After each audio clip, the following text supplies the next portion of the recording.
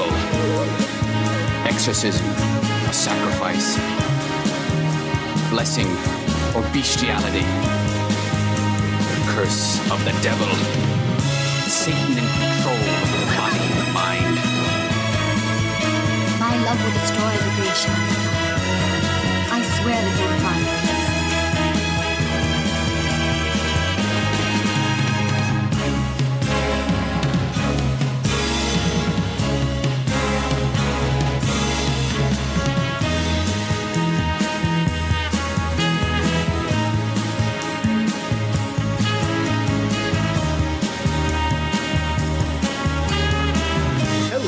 Welcome to the Naschy Cast. I am Rod Barnett. I am Troy Gwynn. And we are here for yet another Naschy film. That's right, this is number 55. Tonight we're going to be talking about a film from 2002. Yes, a New Millennium Naschy film. The New Millennium hasn't been very kind to us. There have been some joys, but there have also been some slaps in the face. So tonight, 2002's Mucha Sangre, or as I like to call it, A Whole Lot of Blood. A whole lot of blood. I want a whole lot of blood. Actually, I guess the translation would be a lot of blood. I think that's pretty much what that translates as. It's a film that it's not that easy to come by. There's definitely not an American release of it on DVD. If you search around on the special antenna, of course, you can find Mucha Sangre, a good looking print with a good subtitle track, making it fairly easy to follow along. Except for, of course, the fact that we're once again dealing with a Spanish comedy, which means that a lot of the humor that is going to strike someone who, say, lives in Madrid as something that is either understandable or even amusing, to us sometimes comes off as a head-scratcher, and in some cases, a real, head tattoo. Well, I know of one person in Madrid who didn't find it funny, but we'll get to that later. We'll let everyone speak for themselves. That's right. So, tonight we cover another Naschy film. This is actually, if you look at your calendar, folks, we have been doing this podcast with this episode for 6 full years. And we have covered, amongst the 55 Paul Naschy films that we've covered a slew of other Spanish horror films from the golden age of Spanish horror. And, well, if you talk about pieces, maybe that stretches the golden age. So that golden age was starting to, shall we say, tarnish a little bit. Yes. And a few interviews here and there. Pretty happy with the talks we had with Tim Lucas back several years ago. Caroline Monroe, things like that. So we've had a decent 6-year run here, folks. And I'm not telling you it's over, but I will give you this piece of information. We've been very light on the Naschy films for the past year, mainly because, as you probably suspected, we're running low on them. Now, we have, this past year, delved into a few films that were, I guess the kind way to put it is very light on the Naschy. Now, tonight's film is not in that category. There's a whole lot of Naschy in this film. He is one of the main characters. He is the villain of the piece. And that's great, but we have covered a few films that, even though we enjoyed them to one degree or another, just having Naschy in the film for a few scenes, for less than a minute, for a single scene in Mortal Sin cases, in the Mortal Sin case, really isn't enough to justify the thing that we're doing here. So, for 2016, we're going to back off on the Paul Naschy stuff for a little while. Maybe just so that we can, kind of work up a head of steam and hit another one that we haven't covered, or come at it from a different angle and maybe a different way sometime later down the road. But there's still a couple out there that sound like they could be tantalizing. I think there's at least one that he did was involved in the script with that we, and we always like to do those if we can get our hands on it. But that is one that we haven't not been able to get our hands on yet. And so there's, maybe one or two still out there like that are really tantalizing, but right now we don't know if we're going to be when or if we're going to be able to track those down. Yeah, it gets to the point where you start to doubt whether or not plowing this row is particularly a good idea, especially when you keep hitting roots and fences and the occasional dead possum. So so what we're going to do is for the Naschy Cast for the rest of this year, the rest of the episodes that we do this year are going to be Beyond Naschy episodes. Yeah. We've sprinkled, 15 episodes of Beyond Naschy, 15, 16 episodes of Beyond Naschy into the feed over the past several years. And we've really, really enjoyed doing that because there's a lot of wonderful, fun Spanish horror films out there that are worthy of more attention and that it will just be fun to talk about, honestly. Yeah. So, much like last year's big hit Pieces, this year, Troy and I are going to spend a little time We're going to split our time again this year between the sister podcast, The Bloody Pit, where we're going to continue covering Toho films for a while. Next month, in February, we're going to be covering. We're going to shift gears in the Toho films, and we're going to cover Ghidorah. Yeah. And that's going to start us on a string of Ghidorah films. 3 of them, am I wrong? 3 or 4? Well, I think our ultimate plan for this series is to do 4. We're going to do 4. And you'll probably hear us, unless we can come to some sort of consensus, because there's always the question: is it Ghidorah or Ghidra? I'm used to saying Ghidra, but I'm used to saying Ghidra. Ghidorah is probably more accurate. I can start trying to get in the practice of that if we want some consistency, or if you would find it amusing, you the listeners, to find us just going back and forth like we do with our Spanish pronunciations. I intend to go back and forth. Okay, we'll go back and forth. It may be Ghidra, it may be Ghidorah. Either way, he's a badass, and it's true. And we're ready to tackle tackle Ghidorah films. It's gonna be fun. Well, so every other month, starting in February, Troy and I will be over on the Bloody Pit covering another Toho film, much like we did last year. Over the last year with 4 our controversial kaiju films. Yeah. Exactly. So that's what's going to be happening here, and then we'll be back here in March for our next Beyond Naschy episode, in which we will be covering. We're going to go back to the Osorio well. Armando de Osorio, the man who brought us the Blind Dead films. We're going to shift slight gears and do one of his non-Blind Dead films. We're going to do The Grasp of the Lorelei. Now, that is it's a wonderful film if you've never seen it. I'll just tell you right now that it does star Helga Linnea. And that should be all you need to know. And it was released here by BCI on DVD, a decade ago, I guess, at this point. Right. Or more than a decade ago, I guess, really. By now, you're right. It's been a while since those have come and gone. Yeah, so I'm assuming, I haven't looked around, but I'm betting those DVDs I know they're out of print, and I also know that they're probably going for a pretty penny, but it should still be, the fact that it was released on DVD over here in a really nice print and a good edition means that, once again, the employment of the special antenna could make some people capable of viewing this film and playing along at home. So, cool. That's our next 2 months. I also, over on the Bloody Pit, intend to sprinkle in a few episodes of the show that do not involve Troy and myself. I've got one on tap. Mr. Hudson is going to join me again for a return to the Antonio Margaretti thread of podcasts that we're doing over there.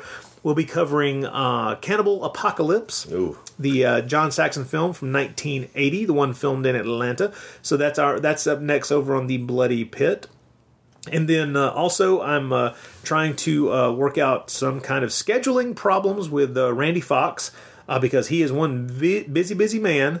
And he and I are going to try to sit down and do a kind of sequel to our Westworld podcast, and we're going to talk about Logan's Run. So that looks to be fun. Yeah. We have plans for other things down the road. I know Troy and I are putting together the idea to sit down and do another Menage a Trois episode with our buddy Jeff. Jeff Nelson. We want to sit down and cover another piece of Italian sleaze with him. Much like our Contamination episode and our Nightmare City episodes. So we're going to that's the kind of loose arrangement of things for the coming few months between the Bloody Pit and the Naschy cast. So you can look forward to some Spanish horror here and Toho and Italian weirdness over and Logan's Run. That doesn't fit either of those categories. Yeah. That's what's going on there. Hope you'll join us. It should be fun. Yeah, please do. It's going to be a lot of good times ahead. And, just want to say it's been it's not to say with any kind of finality, but it's just, it has been a great ride doing these Naschy films. And again, we will keep you abreast on any kind of Nashi developments in the sense of like any kind of Nashi news, any Please Blu-ray releases, anything coming out Nashi wise.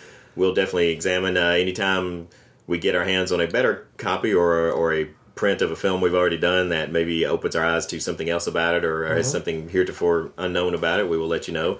But anyway, yes, that's. I think when we started this, we had no idea we'd be able to get as many Nashi films as we have, and that's been a really wonderful. I don't know that we necessarily envisioned that we would be able to cover 50 plus episodes. So that's been fun. It's been a wonderful thing, and it's been kind of strange. It has led us into some odd paths. We've made some wonderful discoveries, and luckily, I think that as we continue the Beyond Nashi episodes, I think we're going to.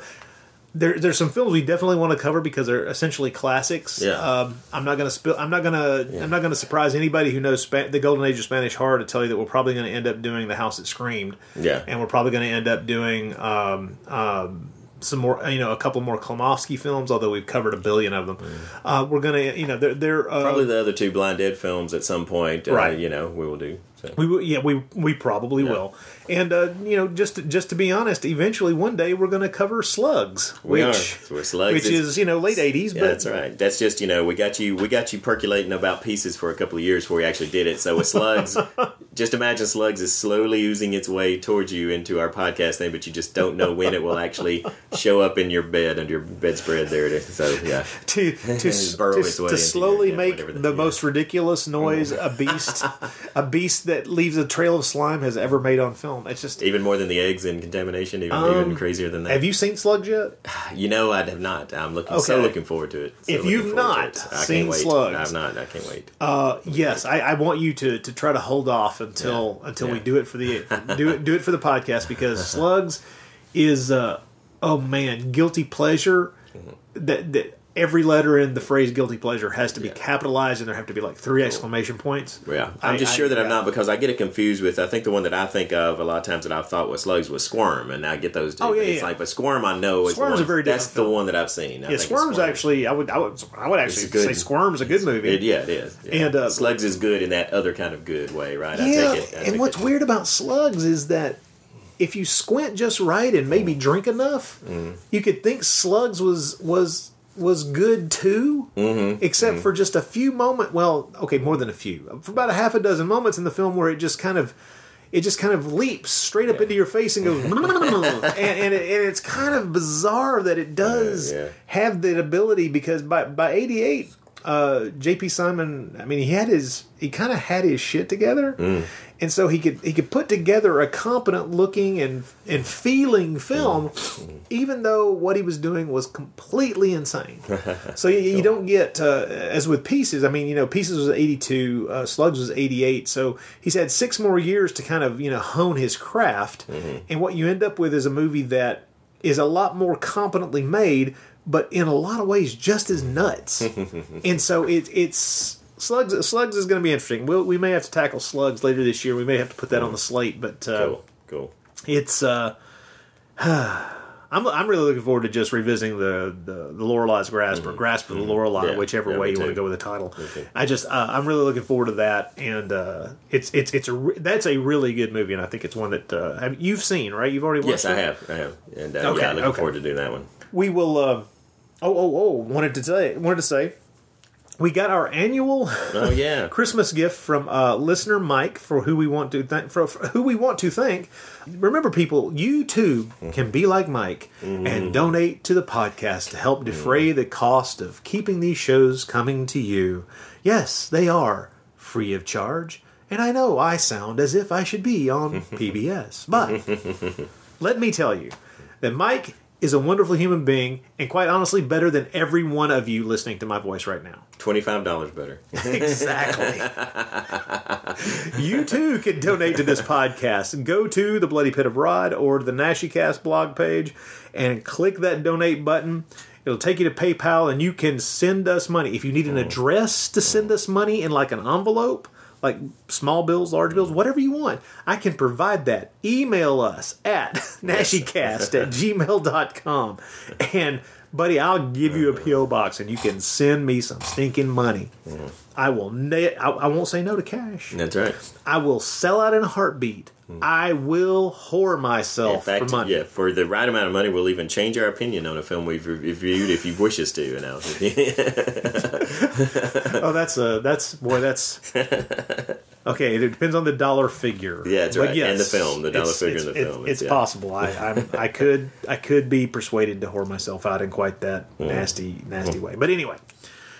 Once again, Mike, thank you very much. You are a king among men and clearly better than every other peon that is currently listening. So, on to other things. I have just last night, I have got to get this off my chest. Okay. I watched, there's this great set, this 2 DVD set of kind of obscure 50s and 60s science fiction movies that Mill Creek put out. Mm-hmm. Now, Mill Creek has changed themselves quite a bit. They're undergoing that neat little change that comes when a company wants to actually do something good, as opposed to what Mill Creek is most famous for, which are those big 50 film packs of prints of dubious nature that look like crap. And what they've done is they've actually started issuing some pretty respectable editions of different films. Yeah. And this falls into that category. It's I think it's 5 or 6 different science fiction films from the 50s or early 60s.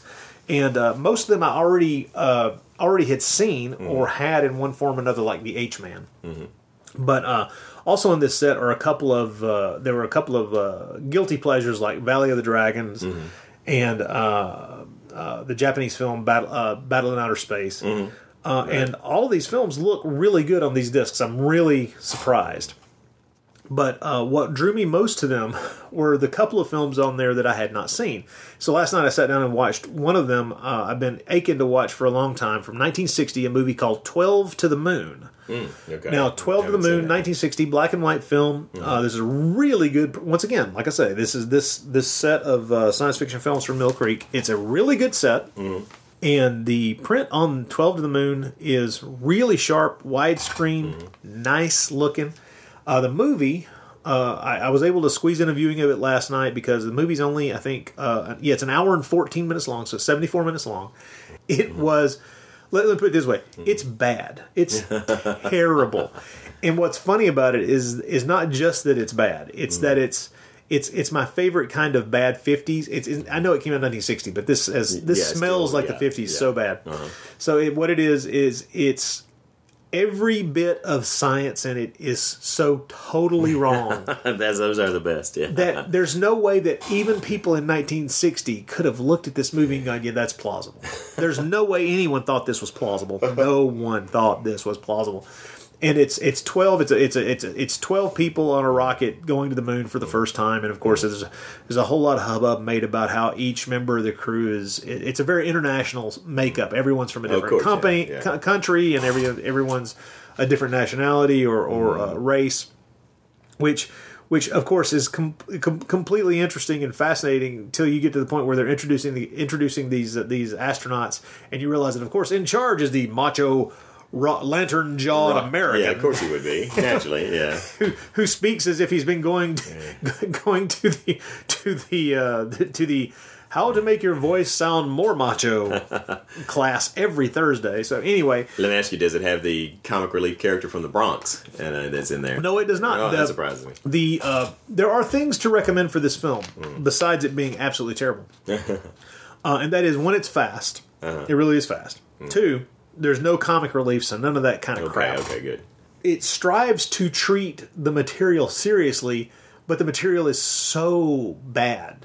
Mm-hmm. I mean, not that it's like poorly written. It's just that all the science is wrong. Mm-hmm. All of the relationships are completely obvious. All of the interactions are straightforward. As soon as you are told one piece of information, you know immediately that within the next 15 minutes. Then this will occur or that will occur. But here's the thing: as bad as 12 to the Moon is, I still enjoyed watching it. Yeah, well, and I really did. Yeah. And the strangest aspect for me was the realization that as the film ended, it's like, I think in about a year I could watch this stupid damn thing again. Oh, hey, yeah, it's fast. It's absolutely no good. The special effects are ridiculous. their pseudo-scientific invention for being able to walk around on the moon without pressure suits or face plates on their helmets. I was wondering if that was we were no going to get face that. plates. Yeah. We have some nice little 1960 technobabble about the about activating the force field over their face. It's just don't get horseshit. I swear to you, at one point, I think that one of the planets that are in the starscape, I swear to you, I think is a Christmas ornament. I'm not kidding you. And that's one of the reasons why I will probably go back and rewatch this, is just to cast my eye about the widescreen image just a little bit longer to see what I can see. So. Cool. No, you're right about Mill Creek, man, because where they first caught my attention was when they, a couple of years ago, when they came out with all the original Gamera films on Blu-ray. When I first heard it was Mill Creek, I was like, oh, well, so much for that. But and now, there's no extras, but they are gorgeous. Basically two Blu-rays, and you get all the original run of Gamera films, and they look fantastic. And so that was kind of the first time I realized that, these guys are actually not, they're not no longer the alpha video, basically, of competing with, So. It's kind of surprising. That's another series of films that I need to go back through. A lot of those original Gamera films, I love the first one, but a lot of the sequels I've only ever seen through Mystery Science Theater. So, in a lot of ways, I'm really looking forward to going through and seeing those for the first time. In a lot of ways. I find it to be a very entertaining series. It definitely starts to get to the point of diminishing returns with each film, but those first 3 or 4, I guess really the first are just they're all fun. But did they put the originals out on Blu-ray or only on DVD? No, it's on Blu-ray. The Mill Creek. Now, they first what it was first was. Oh, that's right. I have the Blu-rays. Okay, Shout Factory did the. Here's the thing. Here's the thing. I looked over at the shelf, and you still have. I still have the. You have the DVDs as well as the Blu-rays, because that's what confused me. Because I'm a kaiju fanatic, so I have to have them in every format that release. So yeah. Okay, all right. But yes, no. So yes, they are in Blu-ray, and like I said, Mill Creek's Blu-rays look great. Now the Shout Factory DVDs, the first I think the first 2 films have audio commentaries, and there's a those are unique to their release. Yes, but so those are worth getting for that aspect of it. But as far as just the sheer beautiful print, the Mill Creek Blu-rays are great, and so it's cool. I definitely recommend the Gamera series. It's a hell of a lot of fun. Well, have you seen anything lately that's of interest or weirdness? Well, I've just been, of course, you and I just watched Bone Tomahawk, which was such a good Western, just such a well done. It's great. We got 2 great Kurt Russell Westerns. Well, I have not yet been able to make it out to see The Hateful Eight, but I'm hearing great things about it. I know you really enjoy it. You really do. You need to go see it. But Bone Tomahawk, we have to highly recommend. It's a film that manages to be horrifying and brutal and also really funny, too. I know it and it does it all very well. It's actually written by a Western novelist, and without saying, we don't want to give anything away after the film, but just say that I would not call it a revisionist Western. What it does do, it feels like a classic Western that also does an amazing job of, classic Western besides the fact that it's incredibly gory, but also does an amazing job of avoiding cliches, but avoiding them in a very, not like calling attention to look how we're avoiding cliches, but kind of just a way of things that so many, not only Westerns, but movies would do with certain characters that you expect the characters to do and not do does not happen, or they do a change that. I was just continually impressed by how well they managed to do that and how dimensional all the characters are, Oh, it's wonderfully written. Yeah, yes, it is. It really is. Yeah, Bone Tomahawk. We highly recommend that one there. I saw. I second that because I think Bone Tomahawk is a phenomenal film. It's just really, really good. And one of the things that I found amusing is I just read a review of it where a guy basically was just talking about how wonderful it was and said flat out, let's be blunt. In my opinion, this is a horror Western. Yeah, it is. He said emphasis on the horror. Honestly, as soon as I read that line, I thought, I think he's probably right. Yeah, no, believe me. Yeah, this is a rough one, folks. It really is. It's definitely, there's no question. But also, like I said, just has some parts that just are really great bits of humor in there, and incredible performances. The cast is fantastic. Truly great cast. Man, just what you're right. We lucked out. We got 2 really fantastic Westerns right at the end of 2015. Of course, we didn't get to see Bone Tomahawk in the theaters, but geez, what a movie! Good movie. All right, man. I tell you what, people, we're going to take a quick break. And then we will come back and we will begin our discussion of this month's film, Mucha Sangre from 2002.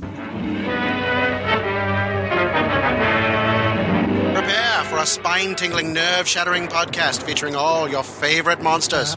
You won't believe your ears when you listen to Monster Kid Radio. Hear your host, Derek M. Cook, and his ever-rotating stable of guests discuss your favorite classics and sometimes not-so-classic monster movies. Subscribe to Monster Kid Radio through iTunes or Stitcher, or visit monsterkidradio.net before the next weekly episode of Monster Kid Radio. Go through the archives for interviews with Sarah Karloff, Victoria Price, and Joel Hodgson. Listen to discussions about movies like Creature from the Black Lagoon, Island of Terror, and King Kong. And don't forget convention coverage from Monster Bash and the H.P. Lovecraft Film Festival, Classic Monsters, Modern Talk, and the head of Rondo Hatton, only on Monster Kid Radio.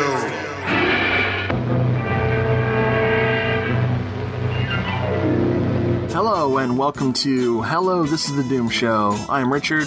And I hate the burning. Shh, who are you? Speak.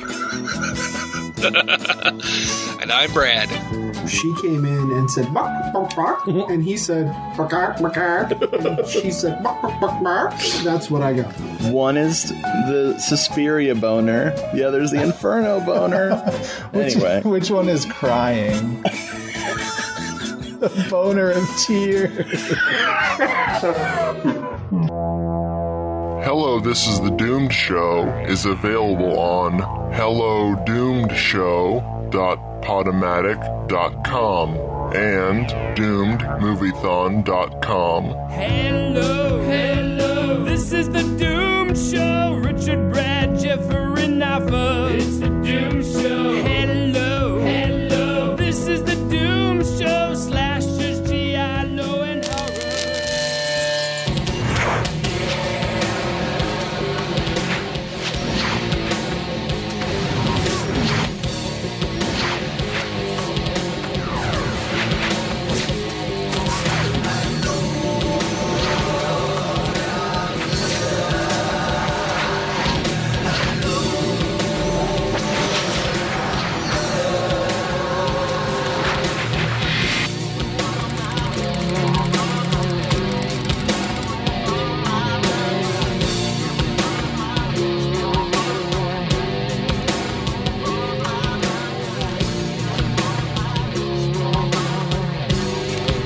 Mucha Sangre 2002. Okay, this is we've talked before. I remember when we covered over on the Bloody Pit, we covered GMK.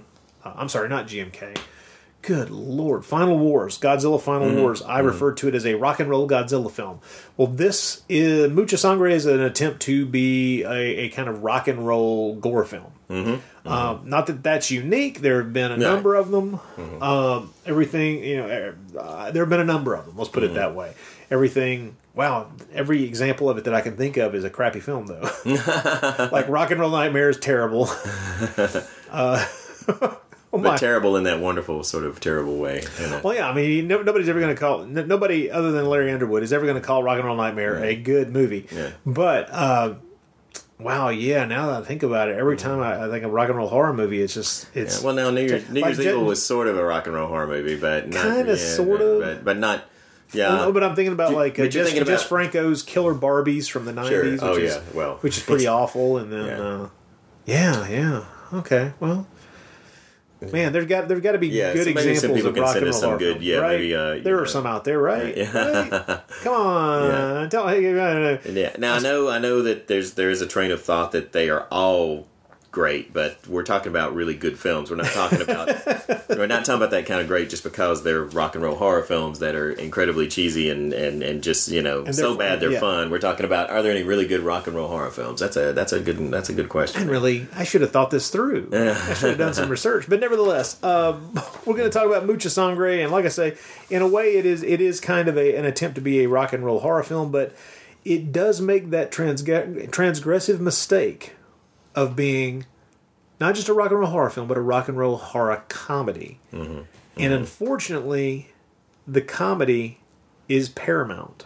Yeah. Well, let's also point out, too, that really, it's not a stretch to say, the rock and roll part of it is a real aspect of it because this director had previously to this film just made music videos. Right. Yeah. And this was his first feature film, and as Elena will tell us later on, apparently his last feature film. Yeah.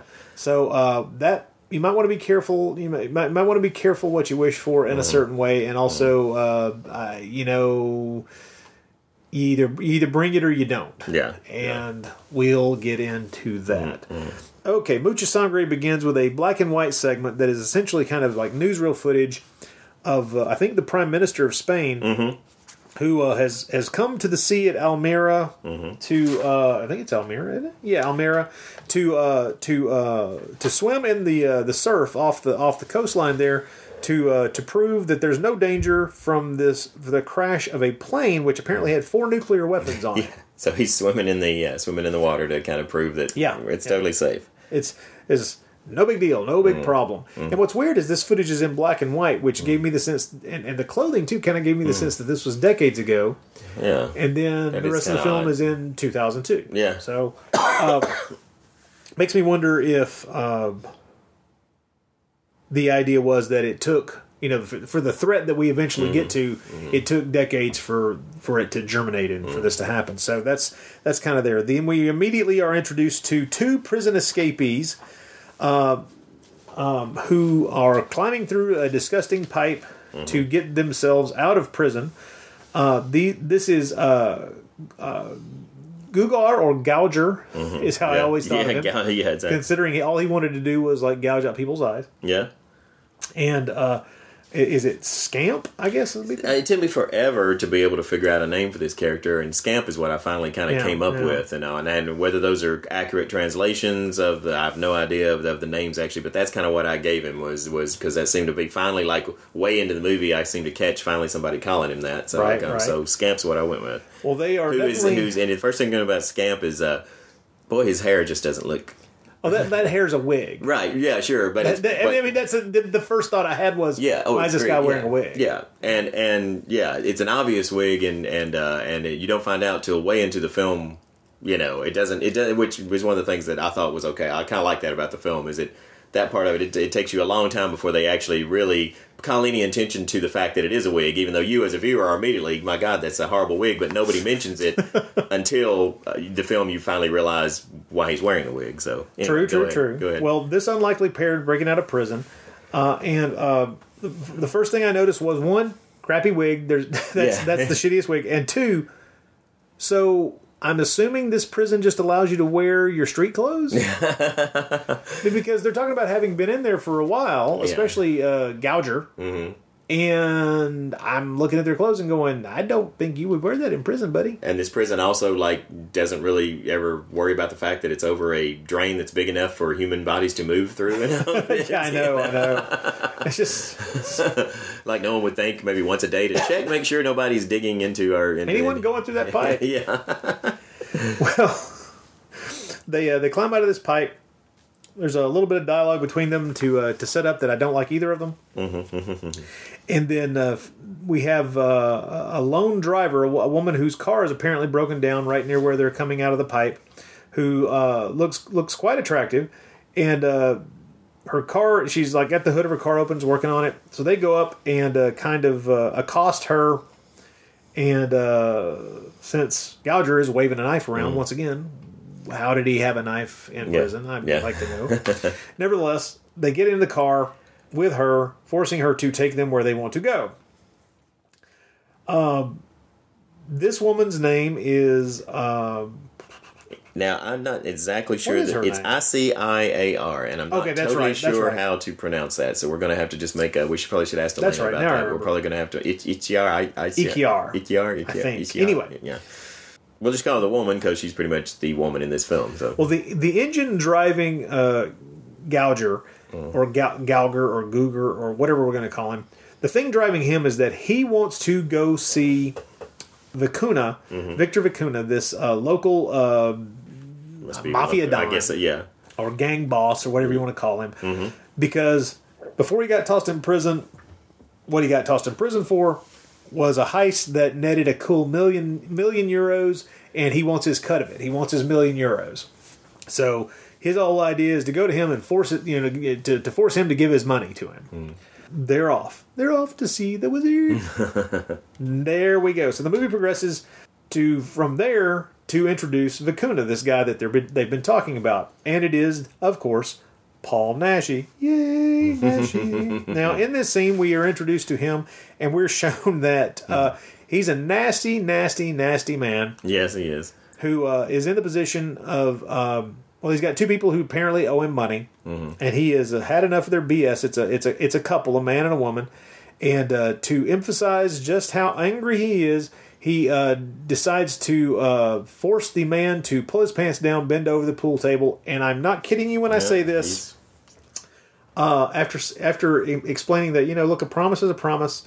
Paul Naschy, anally rapes this man bent over a pool table. Now, it was at this point when I thought about punching out of the film. I thought you were going to say punching out the director, which would have been my choice, because it's I can't get to Spain, and if I go to Spain, I'm going to be doing other things. I'm not going to be seeking out someone just to punch him in the head. Now, I will tell you this: the movie justifies this in an odd science fiction way. There is more to this. Is part of the ongoing. It's not exactly what you. Yeah, so, it's not actually what you think it is when it's kind of horrendously introduced for shock value in this scene in the movie. Yeah, which is fine.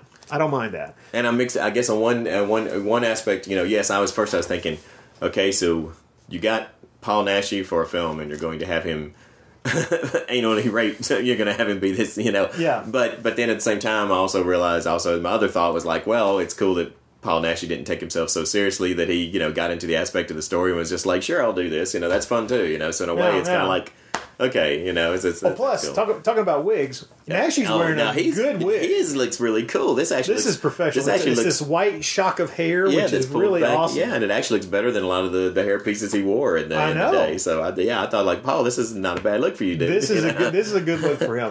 Paul Naschy's looking really good in this movie. No matter what else we say about this movie, he really is looking good. Yeah. And he's one of the top 3 reasons to be watching this movie at all. He is.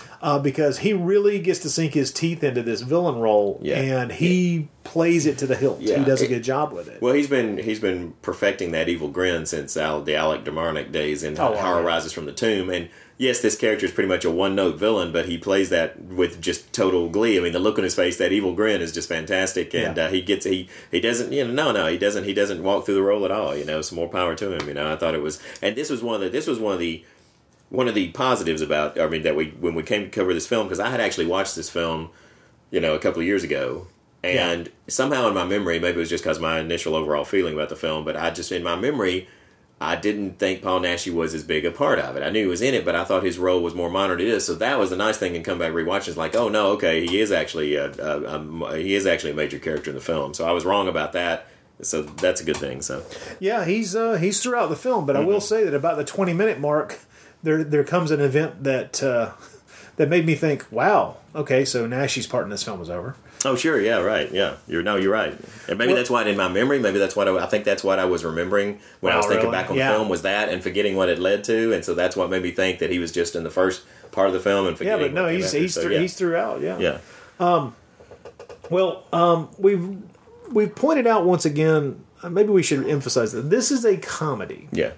Now, when we've covered a Spanish comedy in the past, we've both we've not really enjoyed ourselves for the most part, because a lot of the humor, a lot of these Spanish comedies, they don't travel well. Right. And I think that the producers of them, especially back in the 70s and 80s, knew they didn't travel well. Mm-hmm. And the movies were kind of marketed specifically to appeal to the homegrown audience. Mm-hmm. So what we have here are films that are going to possibly, all the references within them that would be amusing or humorous are things that you almost have to be a native Spaniard to get at all. Well, to emphasize your point, most of the comedies we've covered from earlier in, like, say, the late 70s, from Naschy, or were never dubbed and weren't dubbed in, there aren't any dubbed versions, and that's probably one of the key reasons for that. Yeah. Is because there was people back then, distributors just knew that they would not be exploitable here, because of the humor not working.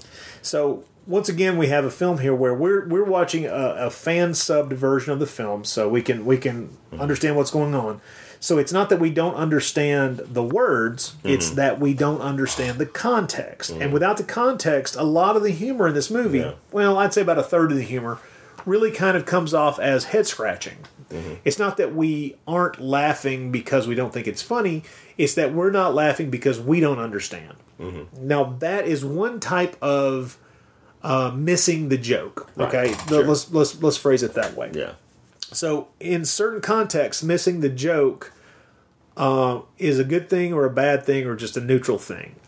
If I'm missing the joke because of not having the context for it, well, that's really my fault. I'm watching a comedy with references within it that I can't follow, and honestly, the movie was trying to tell me that it's in a foreign language. Yeah. So that's on me. Right.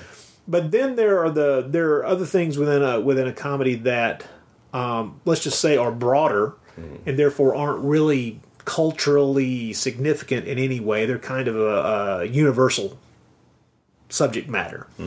And within those restrictions, if you're not laughing at it, then either the type of humor being used is not to your taste.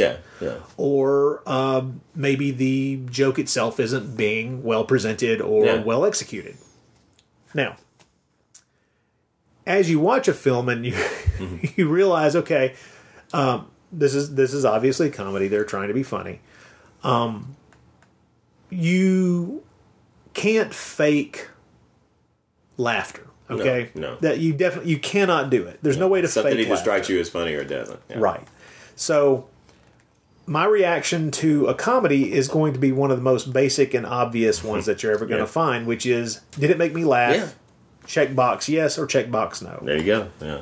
There are reasons why some of the humor in this movie doesn't work for me that I can't blame the film for.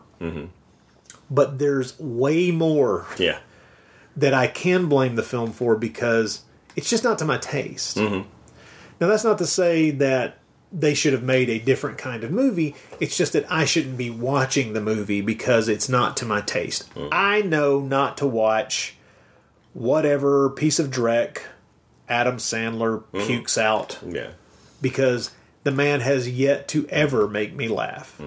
People have shown me clips from quote unquote his best movies and have said this is hysterical, and I've sat there waiting for the laugh, and it doesn't work for me. I've seen other people sit and watch Three Stooges and never crack a grin. Yeah, and see, and I love the Stooges. Right, right. I'm just like it. So humor is one of those intrinsic to the tough. Individual things, and no one can recommend comedy unless you know that person's sense of humor and you've experienced it. You've experienced a similar kind of enjoyment of certain types of humor. You're absolutely right. You can't recommend comedies for people. It's just really hard. I've known people who I agree totally. who could not understand why the hell I was laughing my ass off at Raising Arizona. Right? Yeah. Oh, okay. Yeah. I know what you mean. Yeah. So, I will tell you that there were moments in Mucha Sangre where I laughed. Yeah, same here. Okay. Yeah. There are for me, there were some genuine laughs in this movie. I agree. Yeah, I did but too. the vast majority of the time, I was either scratching my head because I didn't have the context, which that's on me. But the rest of the time, I was just shaking my head because I really don't find the type of humor to be amusing. There were the times when you're thinking, like, this really feels like it was written by a pair of, like, some 10-year-old boys or something, To a degree. Or teenagers trying to impress each other or something like that. Yeah. It's pitched at a sophomoric level.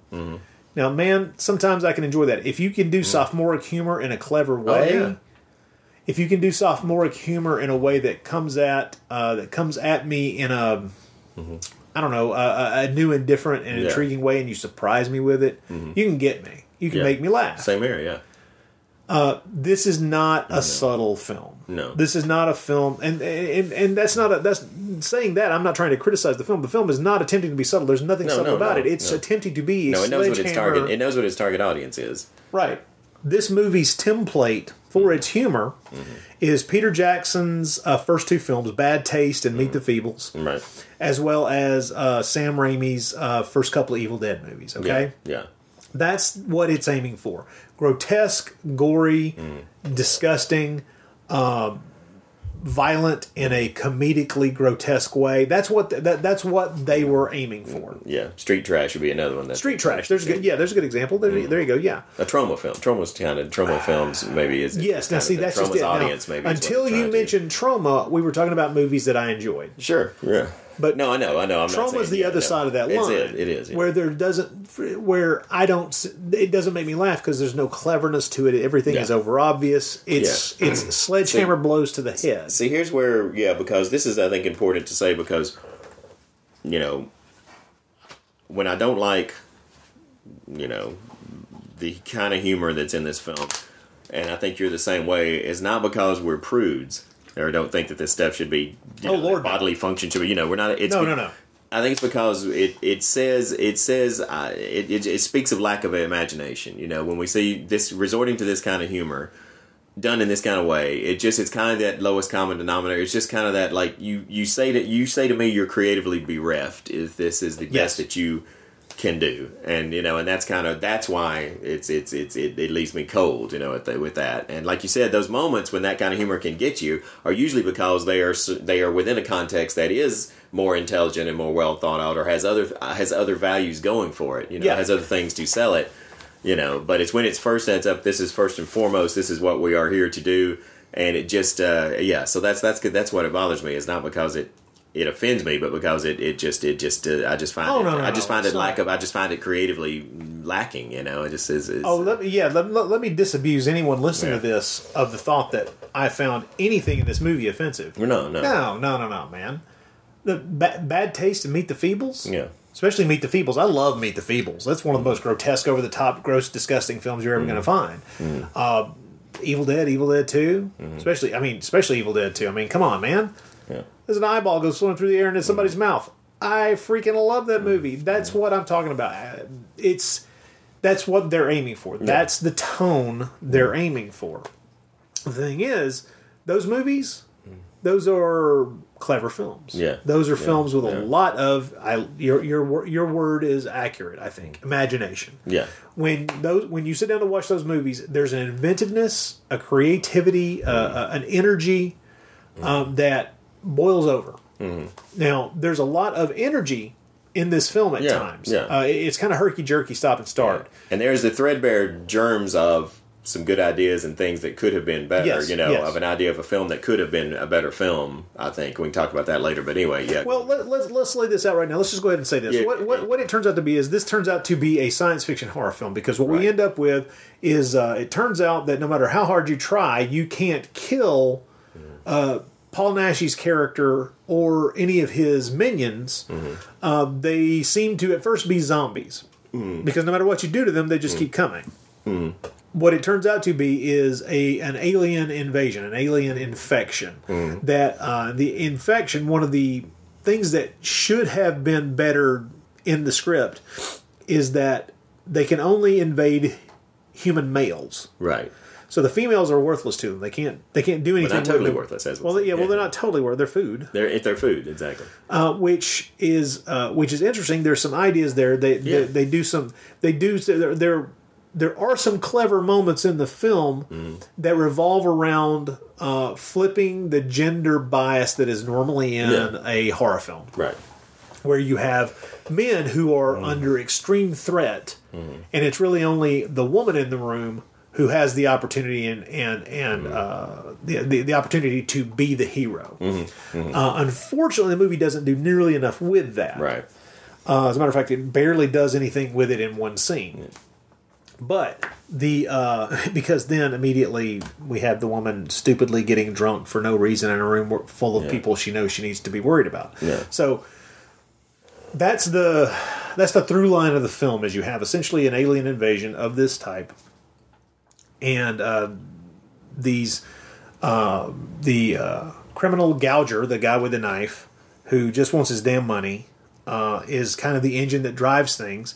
It turns out that his bewigged escapee partner was actually an undercover cop put in prison to help him and aid and abet him in escaping, because they wanted to try to get to the Paul Naschy character and put him in jail. Yeah, and the woman is actually his lover and is Scamp's lover, and she's a cop too. They're both have set up this, and they basically kind of allowed Gouger. He's befriended Gouger with the idea of helping him escape, so that knowing that she was going to be waiting out there and that they were going to abduct her, and so that he would lead them to Vicuna. Like I said, that's one of the things I liked about the film is how long they play out that string. They keep dropping. They let you know throughout the film in little bits and pieces that it's obvious that Scamp and this woman know each other in some way, because he accidentally calls her by name at some point, and Gouger says, "How did you know her name?" How'd you know her name? At one point, then they start groping each other and start to have sex. So it's like, okay, obviously they know each other as lovers. Still waits even longer though before it reveals that they're cops, and so that's one thing that I thought was handled well in the film. Was the way they kind of kept playing out that spool there till they finally let you know what was going on. Should I have already said spoilers? At any rate. Yeah, well, maybe, yes, we didn't actually talk about that, did we? No. But I'll put something in the show notes, which I'm sure almost no one ever reads. Anyway. So that's the quote-unquote plot of the film. So just kind of in a nutshell, you have these three characters working together, even after the criminal knows that the other two are cops, they're still working together because they have this outside threat they have to deal with, which are these incredibly dangerous criminals/aliens who are attempting to kill them.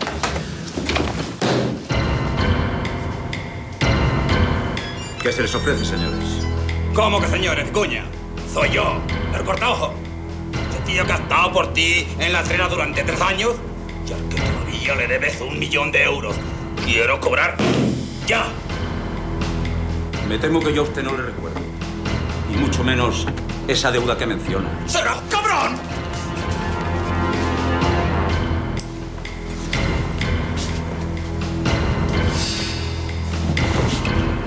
Vienes aquí, me pides dinero, me insultas, empiezas a amenazarme. Y ni siquiera sé quién eres, coño. Bájate los pantalones. ¡Que te den por el culo!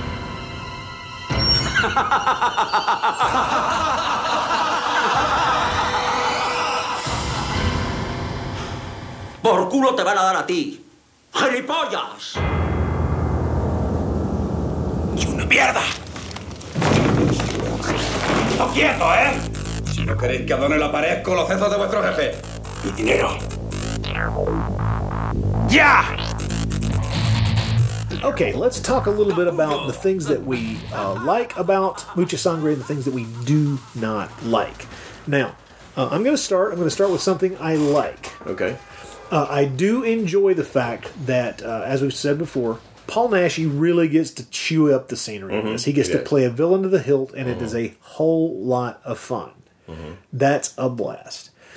The other thing, and this actually I'm going to put ahead of the fact that I enjoyed watching Naschy in this film because I'm a Paul Naschy fan, and I'm going to say right up front that there is one scene in this movie that I think is very, very funny. I think the whole scene, it's a short scene, but I think it's extremely funny.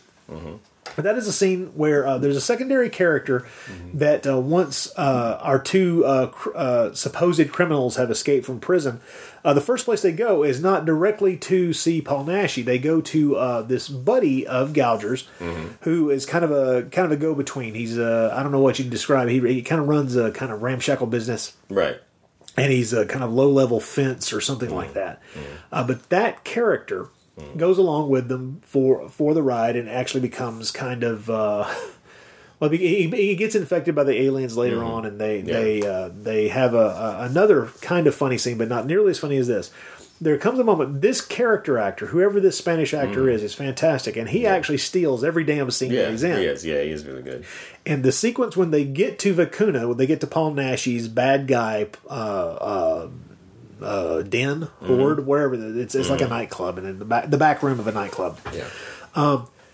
They after all hell has broken loose, and they think they've tried to kill Naschy's character and all his henchmen, and realized that they're zombies or something because they can't kill them.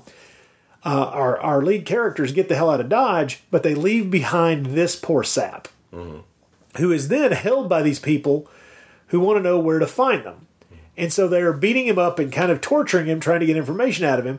But they have him strapped to a chair and are just beating the hell out of him, but they're not asking him any questions. Right, yeah. And he says to them, flat out, "Hey, hold on. If you want information from me, you need to ask me questions." Right, yeah. I actually got it down here somewhere. Hold on. He says, but the character's name is Juan. That's right. He said, if you're beating the shit out of me for answers to a question, I'd appreciate the question. Yeah. and then a few minutes later, he says, "Okay, look, I confess. I did whatever it was that pissed you off." And it gets funnier and funnier because he really is just trying to find whatever magic words will make them stop punching him. Yeah. It is. That is that. Yeah, I agree. That was to me the best scene in the film. I thought. That in a lot of ways, that really for a film is to be a best comedy. For a film that's supposed to be a comedy, that was the one that was, I thought, the most amusing. And it didn't need any special context. The only context necessary was that by then you'd spent a little bit of time with this character, and he's essentially just trying to make these people stop. Yeah. Please stop. I apologize. Whatever I did that pissed you off. That is good stuff. I did it, and I'm so sorry. But that was truly funny.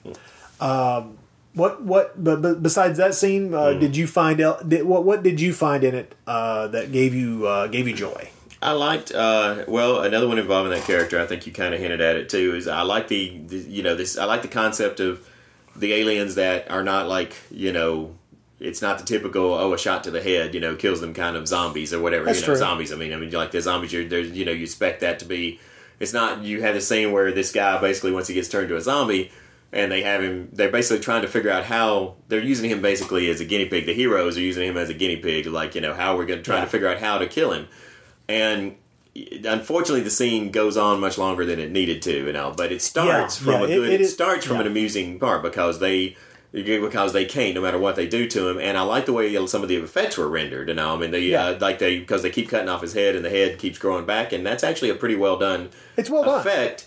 And so it's amusing and kind of inventive to a point, and then again it just kind of plays its card too much. It just kind of goes it doesn't know when to rein it back, and eventually you're kind of just starting to roll your eyes and right. It could have been a great scene because it begins well and it ends well. Right. Yeah.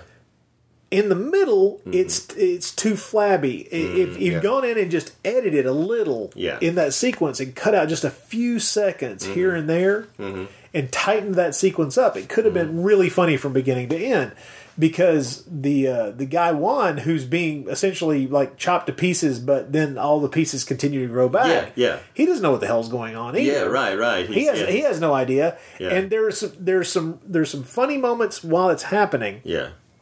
And then there are some funny visuals. The visual of the pile of heads that they've cut off after they've cut off all these, and there's just this huge pile.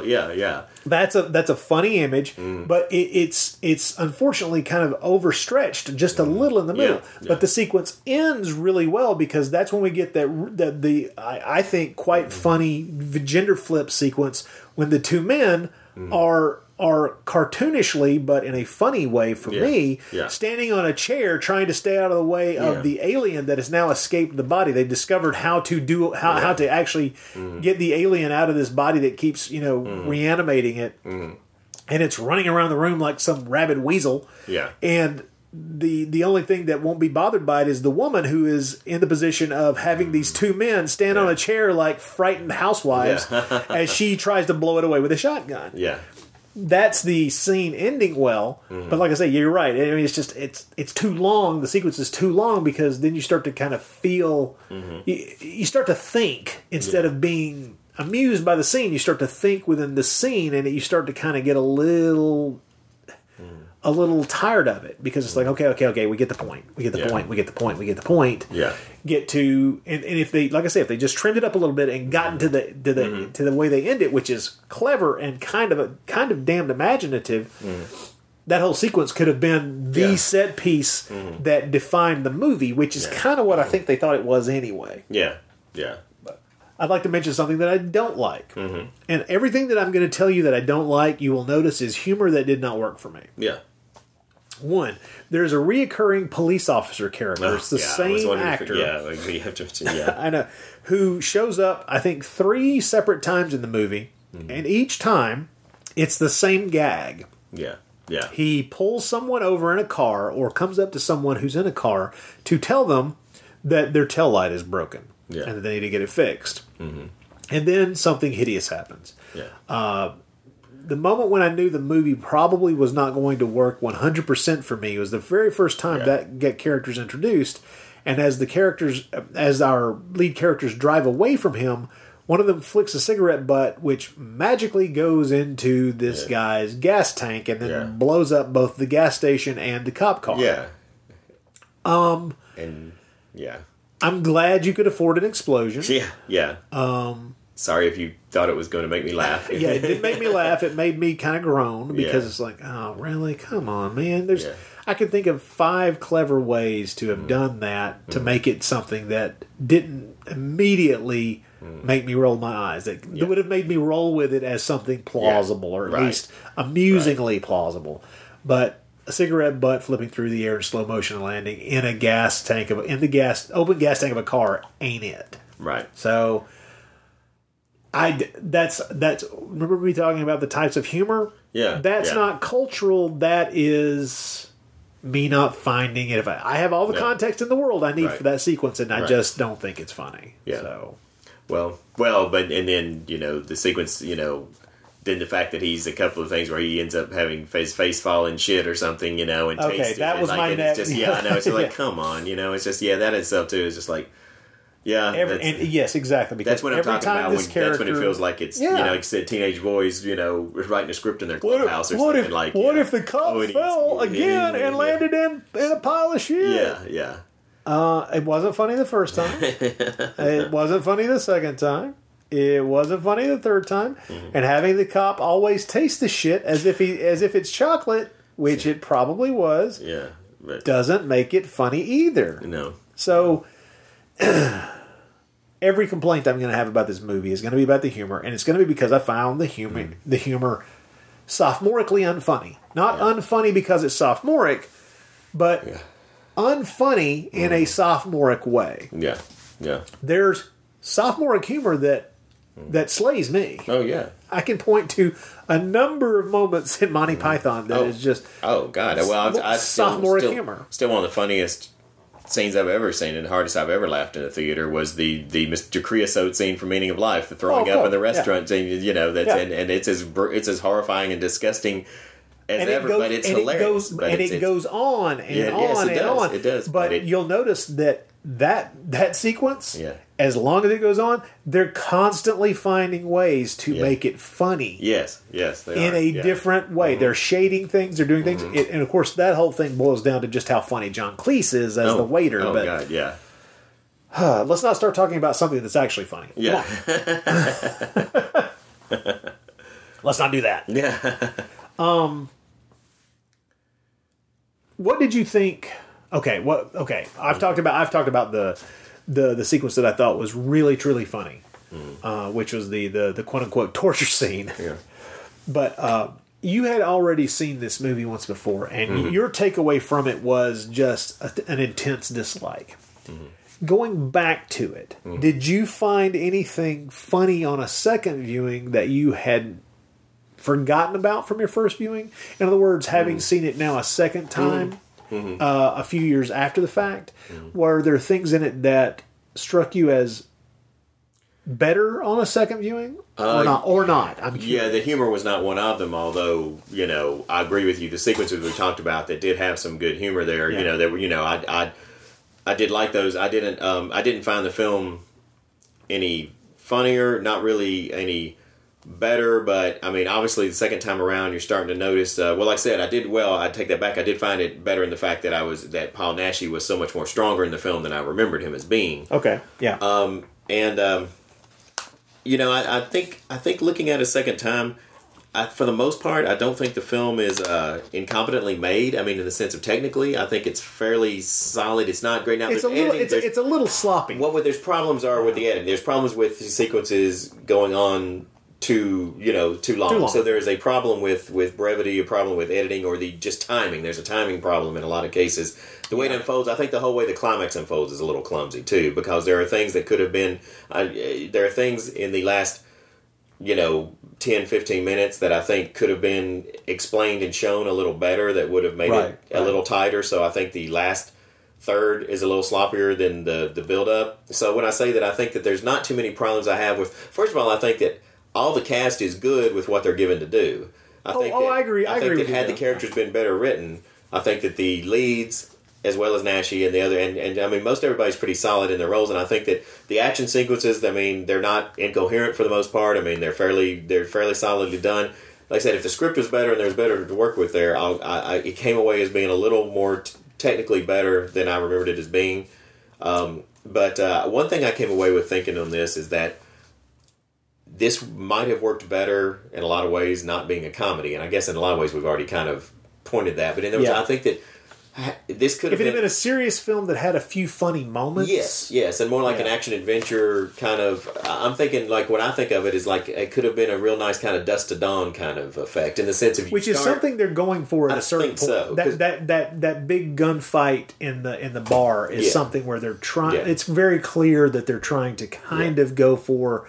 That mid-film moment when all hell breaks loose in the bar. Yeah, it's like if you start with that premise of we think this is going to be a story of like guys trying to pull a sting on a drug don, and like it's going to be an action adventure, and then suddenly whoa, what the hell is this? This is like aliens coming or zombies, whatever it is.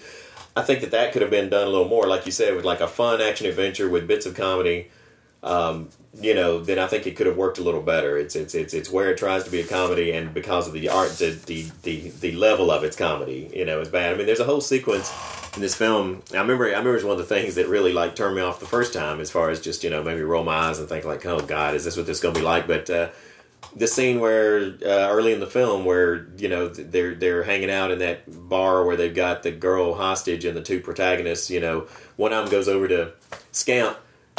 to urinate in the toilet, and the whole thing is just pointless. We get this scene where the camera's looking up through the toilet while he's basically pissing on the lens, and the way it's set up and drawing attention to it, you're thinking something here is going to happen to him. Instead, we realize no, the whole point was they wanted to make us laugh or be grossed out by the fact that we're seeing this nasty toilet. It's in and it's that kind of thing where I'm just like, I personally, I don't think I would have laughed at this when I was 10 years old, and as sure as hell I'm not laughing at it now. So, there's, also there's a slapdash, almost sloppy nature to it, and part of that may be due to budget, but at the same time, they also are they almost are trying to throw in a lot of pop culture references that are almost international in tone. Right. As if to say, none of this should be taken very seriously, and we're going to emphasize this by like dropping a few seconds of the Mission Impossible theme in here, right? For a few seconds, and we're going to go out of our way to have this rock and roll band be somebody their tour bus. We're going to pass it on the road early in the film, and later on they're going to play in the bar. Yeah. Oh, there's one part where it kind of like we go into sort of a spaghetti western theme kind of scene, I think, where it kind of does a little zoom in, trying to get like a Sergio Leone kind of feel for a second, just because they know universally an audience is going to know what that's. Well, I mean, not only that, there's a direct Naschy reference where at one point where he's on screen, you hear the kind of wolf howl, the wolf howl in the background, and it's like, okay, I understand that, but I mean, there are they're direct references to Texas Chainsaw Massacre and Alien and things of this nature, and that's all well and good, but unfortunately, they draw attention to themselves. Exactly, yeah. And by drawing attention to themselves, you're not folding these things into your narrative. You're sticking them there as signposts. You're not. They're not naturally occurring pieces that are natural to the narrative. They're not natural to the narrative. They're there to draw attention to themselves in some way. They're there so that somebody can go, oh, see, look.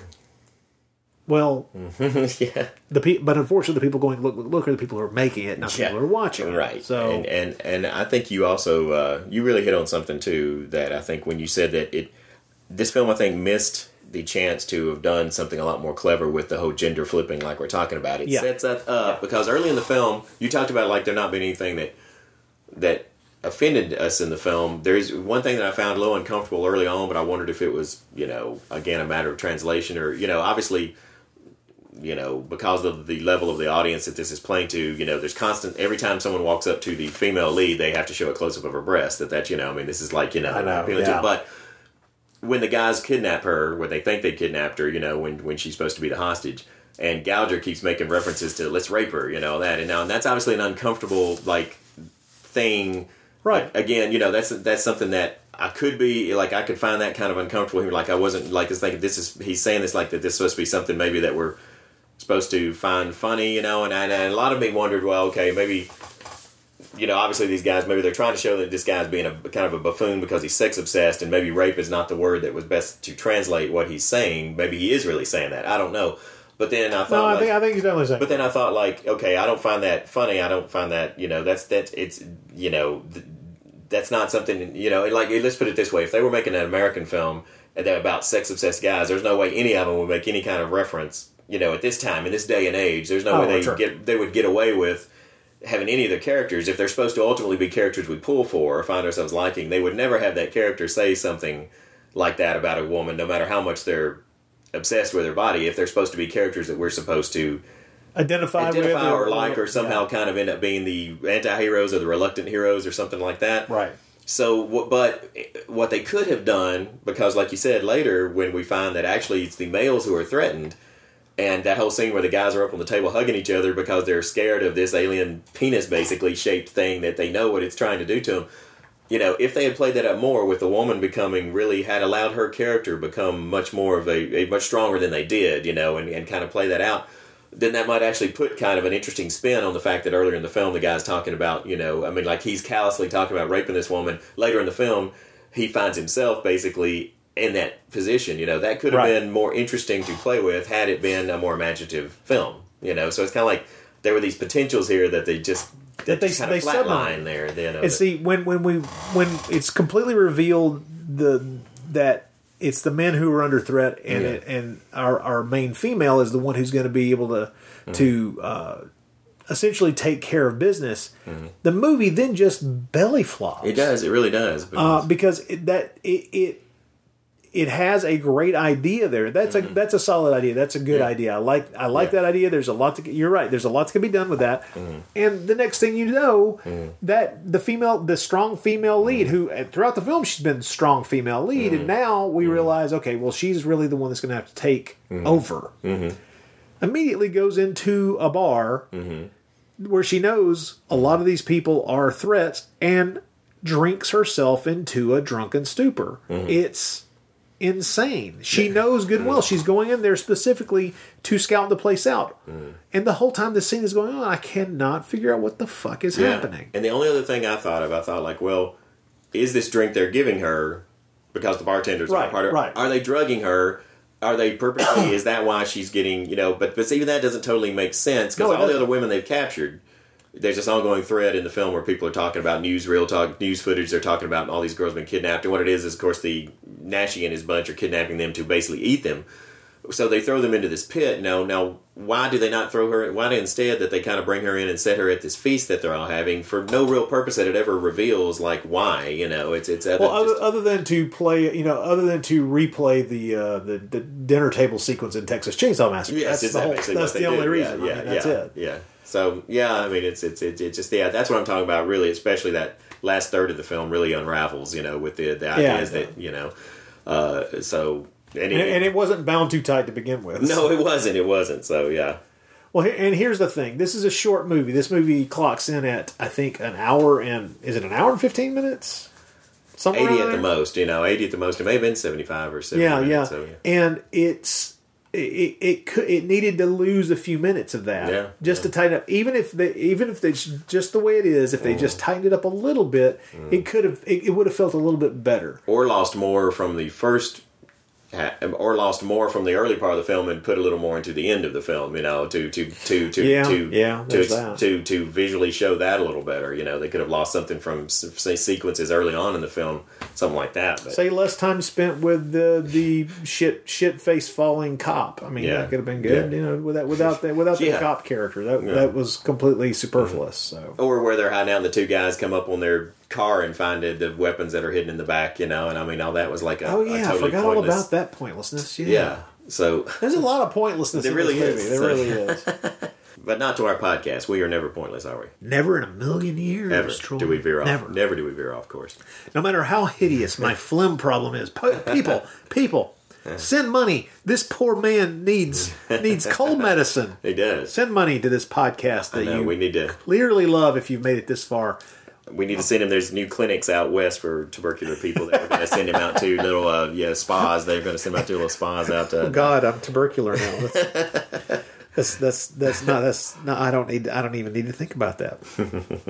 All right. Well, to wrap up the discussion of Mucha Sangre for right now, let's talk about ratings. What neither of us really thought much of this film. I'm just curious what number grade you gave it on the 1 to 10 scale. I couldn't give it more than a 3.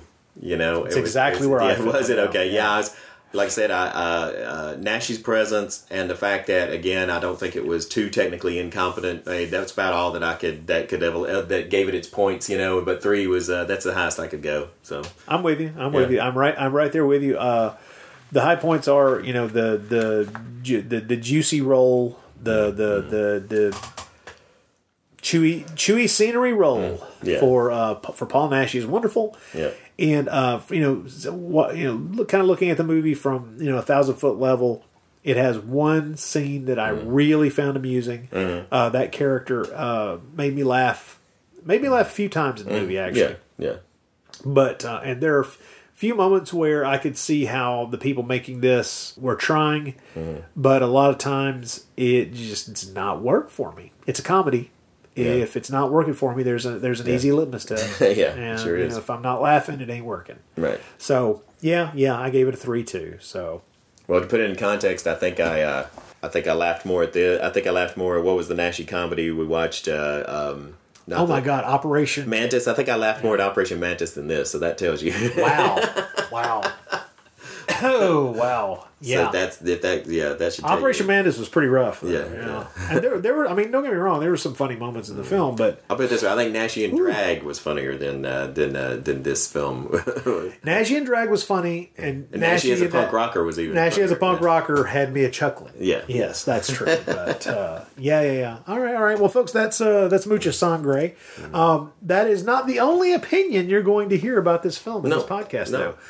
We asked our dear Elena, she of Horror Rises from Spain, the podcasting website. Spanish Fear. And Spanish Fear, the website, Spanish Fear, of course. We asked her opinion. And she has a good bit of information about the movie, as well as an opinion of her own, which, not to spoil anything, but she's kind of on our track. Yeah. She has sent us some information here. She was kind enough to do it in MP3 format. As you can as well, folks. You don't have to just type out your responses to the podcast. You may record them and send them to us, and we will be more than glad to fold them into the show and make them a part of the proceedings. Here is Mistress Elena telling us a little bit of information, a little behind-the-scenes stuff, and some opinion on Mucha Sangre. Hi Rod, hi Troy, how are you? I hope you are doing fine. This is Elena from Spain, and I have to say that it's an honor to be able to be here with you again. I'm sending you this MP3 talking about Mucha Sangre, the movie directed by Pepe de las Heras that I know you are covering for this Nazi cast.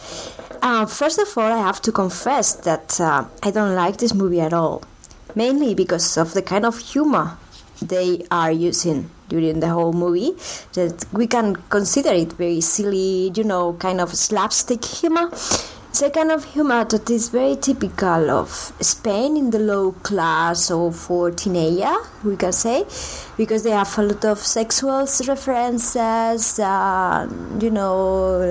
pee-poo, that kind of things, and also with a lot of swearing words, kind of. I would say I have to use a word in English. I would say redneck for sure, but I don't want anyone to feel offended. Okay, it's a kind of humor that is very typical of B flicks here in Spain, tacky movies, and that has no sense at all. At least for me, some people love it, but it's not for general audiences. There are also some jokes that included that I think you didn't understand. For example, the jail they are escaping from is called Torrebruno, and Torrebruno was a showman from the 70s, as it is here in Spain. Well, actually he was Italian, but he became very, very famous here in my country. He was presenting especially shows for kids, and he was very, very short. And he sang a lot of songs, very typical ones. I was going to give you an example, but better no. I better not sing because you are going to lose all your public. Okay, I was checking internet. I was surfing on the net, but I couldn't find any information about Nazi liking or not this movie. I'm sorry, but I cannot check any kind of books because I don't have it here. I don't have them here with me.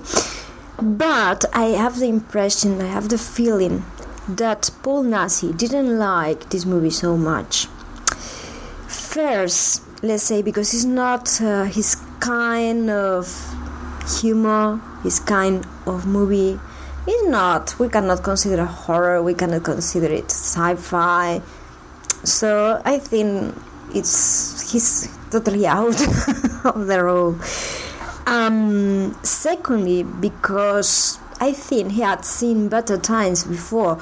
He was coming from directing, and so I have the feeling that he was not very happy with it.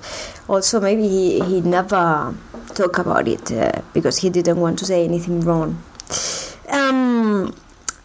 Also, don't forget that this is Pepe de las Heras first and last. Sorry, and last movie. After this movie, he tried to do another one, but called whatever show, I don't remember. But he was not lucky. He couldn't find a producer, and now he's working on something really, really weird. It's a documentary about José Antonio. José Antonio was Francisco Franco's friend, companion in Falange. And so kind of weird. And I don't want to say anything bad about Pepe de las Heras, okay? But I don't know, maybe he has lost something. Anyway, but okay, this is his only movie. Before, he was working as a music video director, and what's important is that he directed the music videos by Mojinos Escocidos. Mojinos Escocidos is the band that appeared in the movie. It's a very special band because they use the same kind of humor that is included in the movie.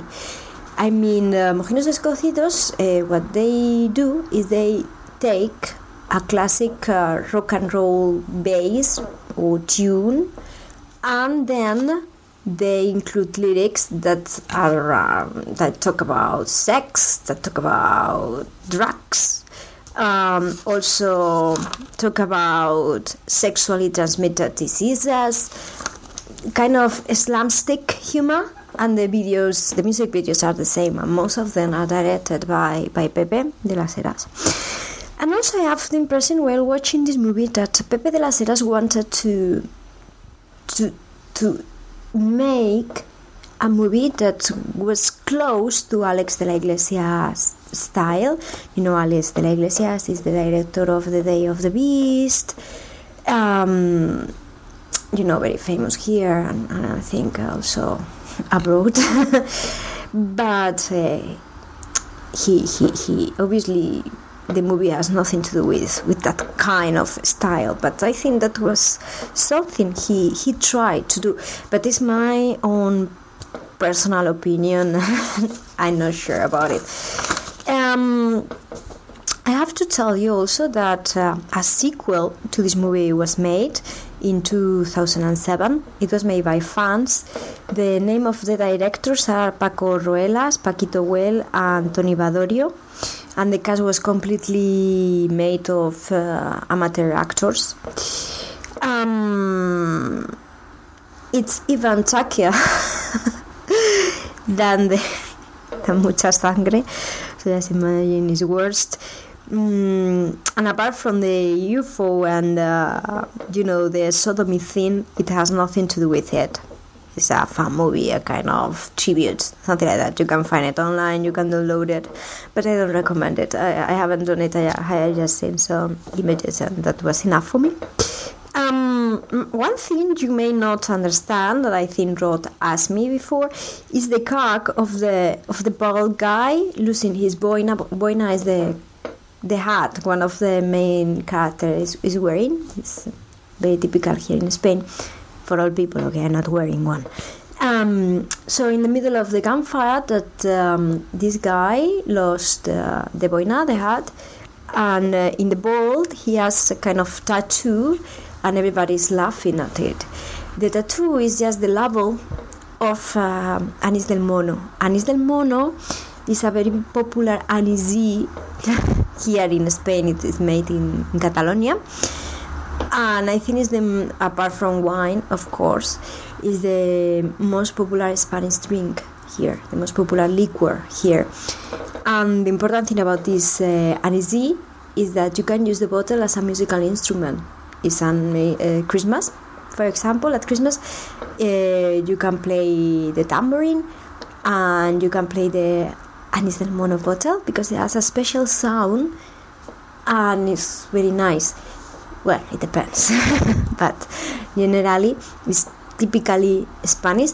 If you want, you can check some videos on internet. I'm sure there will be some melodies played with that bottle. I think that's all. I want us to comment that Rodolfo Sancho, that is another one of the main characters. He's just a baby in the movie. Well, not a real baby, a boy, but he's the son of Pepe Sancho, that is one of the most important Spanish actors. And nowadays, Rodolfo Sancho is one top actor here in Spain. I hope I have been helpful, and that's all. Thanks for everything. Lots of love from Spain. Bye. Okay, so thank you, Elena, very much. That was very enlightening. And I had some specific questions for her, and she answered them. The one thing about Gouger has this tattoo on top of his head, on top of his bald head, that he seems rather embarrassed by. And so having her explain that it's the label of this wine, the specific wine from a region of Spain, and that the bottle can be used as some kind of musical instrument, kind of explains things. Once again, another piece of context for something within the film. She mentions that the jail that they escaped from, that the name of it, Revoluno, I think she says that it is he basically named after a famous Spanish showman from the 70s. He was a singer. He did a lot of performances for kids. Once again, things we would have no idea. But well, yeah, no. She said she sent us a link to a clip of the show, and it was like. I was like, okay, yes, this is definitely a Spanish kids show. Wow, that's weird. So, and it also some context for the director of the film, him being a guy who came up in music videos, and that little bit the information about him not having been able to get together another feature film since this one. And she makes a good point about. We had talked about, films that we thought that he was kind of trying to aim for their feel, and she, I think, hit it pretty close to home when she mentioned Iglesias there, the director, and that makes a whole lot of sense, that this director was trying to aim for because that director's films can be very frenetic and over the top, but of course he's also has an artistry there and he's very controlled, no matter how frenetic. Very much so, yeah. Like Peter Jackson was, when he was making those films. When you're watching an Iglesias film, it's one of those things where, as crazy as it looks, as spastic as it seems, you never lose the thread. There's never a moment when you feel like you're in the hands of someone who doesn't know what they're doing. Right. And who also has some taste, by the way. No matter. That's right. Well, I also like the fact that she used the term redneck to describe the humor in this film. Yeah. It's like,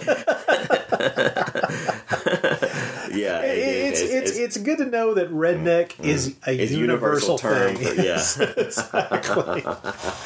Oh my God! Well, once again, Elena, thank you very much for adding some context, bringing the knowledge. We appreciate that so much. Yeah. There's a lot that we do not know when we delve into these films, and sometimes we get so lost that we send out a help notice, and luckily Elena is always willing to help us out. So thank you again. And okay, folks, we're going to take a quick break here, and when we come back, we're going to dive into the mailbag and talk to, or I should say, speak to some questions that some people have written to us about. Doc Hallen's been killed. Doc Hallen? What happened? It's over at his place. You gotta come now. Oh, wait a minute, Steve. Tell us what happened. Well, I'm trying to tell you. Now, this thing had killed the doc. Well, what was it? Stop with it, kid. Well, it's kind of like a mass that keeps getting bigger and bigger.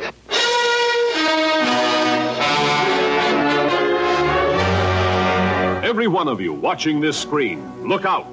Because soon, very soon, the most horrifying monster menace ever conceived will be oozing into this theater.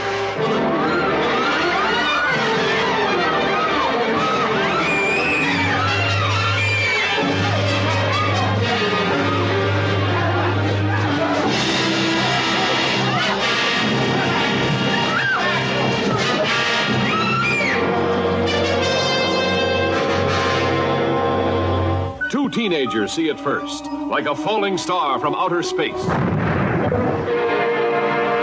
that was close. Hey, come on. I want to see if I can find it. An old man finds it, touches it, and this is the shocking result. From then on, there's no stopping the blob as it spreads from town to town.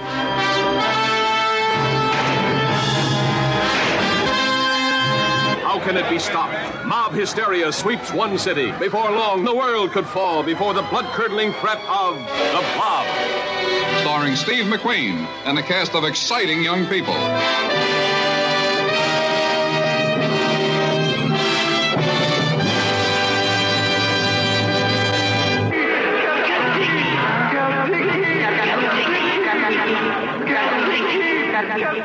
Ages ago, in a long-lost part of the world, the Mayans worshipped a terrifying goddess. To her, men offered their strength and their devotion. Women offered the beauty of their bodies.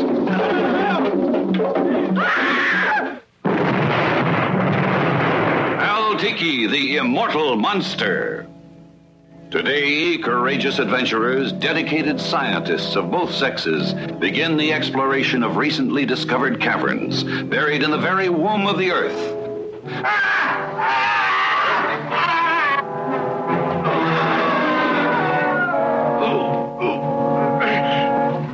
From space beyond space comes force beyond measurement, energizing this monstrous mass of man-eating protoplasm that devours every living thing it touches. When her mate appears in the sky, the power of Kaltiki will destroy the world. You can believe what you like. Kaltiki's been reborn. All civilians are to remain in their homes until further order. Every precaution has been taken to combat the danger the city faces, and all citizens are urged to remain calm. That is all for now. Can anything on this earth stop Kaltiki, the immortal monster?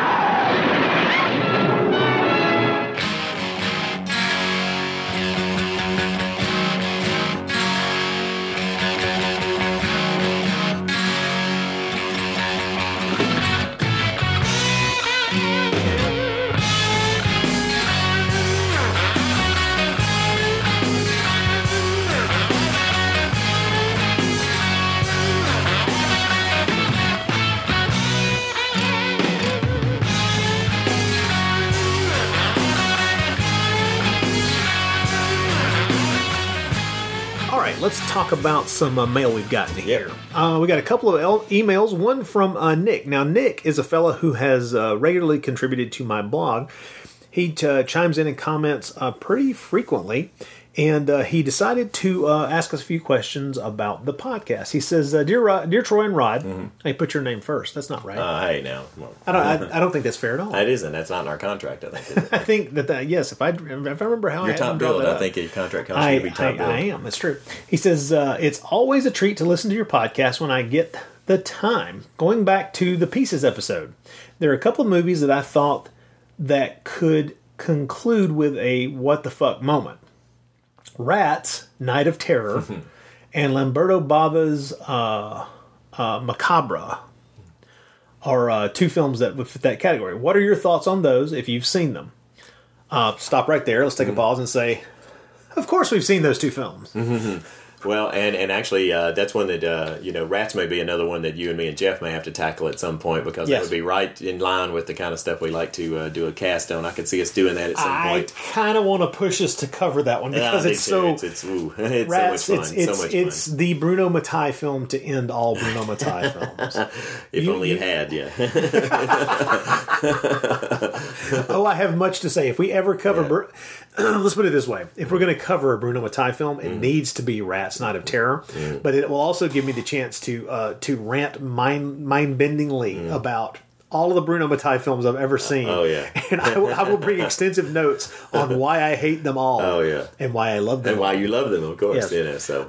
You may think that he reached the nadir of what it is possible to produce in a film with Hell of the Living Dead. But that just means that you ain't seen Rats, Night of Terror. Now, I do not know, honestly, I'm not sure that I've seen Macabre, Lamberto Bava. Oh, really? I don't know that I have. Wow. It's Macabre. It was Lamberto Bava, Mario Bava's son. Mm-hmm. His first official directed by Lamberto Bava film. It got issued on DVD here in the States in the late 90s, early 2000s, along with, I think, Blade in the Dark. They both came out roughly the same time. I think they were Anchor Bay releases. Pretty sure, anyway. Mm-hmm. And it is his first film. It's not a great film, but it is a good film. It's solid. And it does really kind of all lead up to a what the fuck kind of ending that I will not ruin here. It's not under any other title that I know about, is it? Probably not. Okay. I'll tell you what. Let me. Like I said, it's not ringing a bell. What was some of that? You can tell me some of the casting because I'm not. I'm thinking maybe this is one that I've not gotten to. Okay. Macabre, 1980. Lamberto Bava. And let's see. It says a middle-aged woman traumatized from the death of her adulterous lover moves into a room in a New Orleans boarding house where the blind landlord becomes suspicious of her activities of continuing her affair with her dead lover. Yeah, see, I don't believe I've seen this. Really? No. Okay, it's a good film. It's not a great film. It's worth seeing. Not really anybody in it that I think the name would immediately ping anything for you. Okay. Bernice Stegers. I definitely want to check this out sometime. Okay, cool. Especially just to see this ending you were talking about. Yeah. It does have a pretty classic what the fuck ending, and like I say, it's kind of considered his first directorial film. Although honestly, he stepped in and finished up Shock. His father. Shock, I have seen. His father did that classic Italian director's thing where he, feigned illness so that the assistant director would get some time behind the camera as kind of a director and get the ear of the producers for having an ability to do something. But yeah, he's right that it has that kind of ending. And of course, as we were discussing, Rats, Night of Terror, boy, does it have a what the fuck ending. Yeah, it just sort of maintains that tone through the whole film. It's just sort of a what the fuck film. Rats is completely nuts. When the character names alone, you have a character named. It's a post-apocalyptic film, so it's already in my wheelhouse. And then you've got characters named Video, and it's like, oh wow, it's just it's one of the most nonsensically stupid and yet intensely entertaining films. Cool. Oh man, I love Rats. Yeah, I have a feeling both these will turn up on one of our podcasts on the Bloody Pit. At some point, I'd say. All right. So he says long running series. He says long running series or horror series was brought up in the Pieces. Yeah. Or in one of our because we talked about we were talking about working our way through, things like because you've done Hellraiser. Things like Hellraiser, things like that, yeah. He says, I've only seen 2 of the Children of the Corn films and didn't like them. Well, I mean, I've seen 2 of them and they suck too. Like I was about to say, I think you've seen one more than I have. I think the first one is where I stopped, so... He says, Who Could Kill a Child is a much better film of this type. And I'm like, well, yeah, Who Could Kill a Child is actually a good movie, though. It's a good movie. The Amityville Horror series is another that's astonishing in how many they made. I agree. I've long since lost count on that one. Yeah, I think there were... Okay, there were 3 theatricals. Right. Then that TV movie that was the 4th one. Yeah. And then the remake. Yeah. The remake from like 2005, I want to say. Yeah. So I think that would be an official 5. Yeah, and I mean, for all we know, there may have been some more direct to that we've missed, direct to DVDs maybe that we've missed. May well have been. Here's what's weird is I've never thought the original Amityville Horror was very good at all. It's not. I've never considered it a classic by any means. I never thought it was a great film. I mean, I'm yeah. So. I get much more of a kick out of the second one. Yeah, the second one is actually which is kind of Italian made and trashy. It has kind of an Italian feel to it. And the third one, which was the one that was shot in 3D, is actually not a bad little movie. It's not great. I never saw it. It was made in 3D. I don't think there's any way to actually see it on 3D. I don't think it's been issued on DVD in 3D. Yeah, but it was directed by Richard Fleischer, who was by now really slimming it. He made the Conan the Destroyer and this right around the same time. So and Red Sonja, one of my guilty pleasures. Oh yeah, gotta love that. Richard Fleischer, the man who made some truly phenomenal film noirs in his day. Yeah. He made 20,000 Leagues Under the Sea for Disney. Yeah. He made I'm trying to remember because he made the Narrow Margin, which is just an amazing movie. And then you get to the end of his career, and it's just like, and he made I think he made Soylent Green. Yeah, he made Soylent Green. Now, who did the Vikings? Did he do the Vikings? Yes, he made the Vikings. He made the Vikings, which is I love. I mean, the fact that I can name 10 movies by him off the top of my head that I really, really like will tell you that he was a director that I have some affinity for, and yet he also made a couple of true guilty pleasures for me, which is Red Sonja and Amityville 3D. Yeah. So, what can I say? Oh, my. He says, Who Could Kill a Child, would Who Could Kill a Child ever show up as a Beyond Naschy episode? And it's like, I think it's very likely. It's been mentioned before over the years as Beyond, and as we pick up the pace of Beyond Naschy episodes, we'll start to really hit a lot of this stuff that we've talked about over the years. Oh, and he makes note of the fact that there's also a remake for a comparison, compare and contrast, even though it's a shot-for-shot remake. Really? And I have seen the remake. It may still be available on Netflix.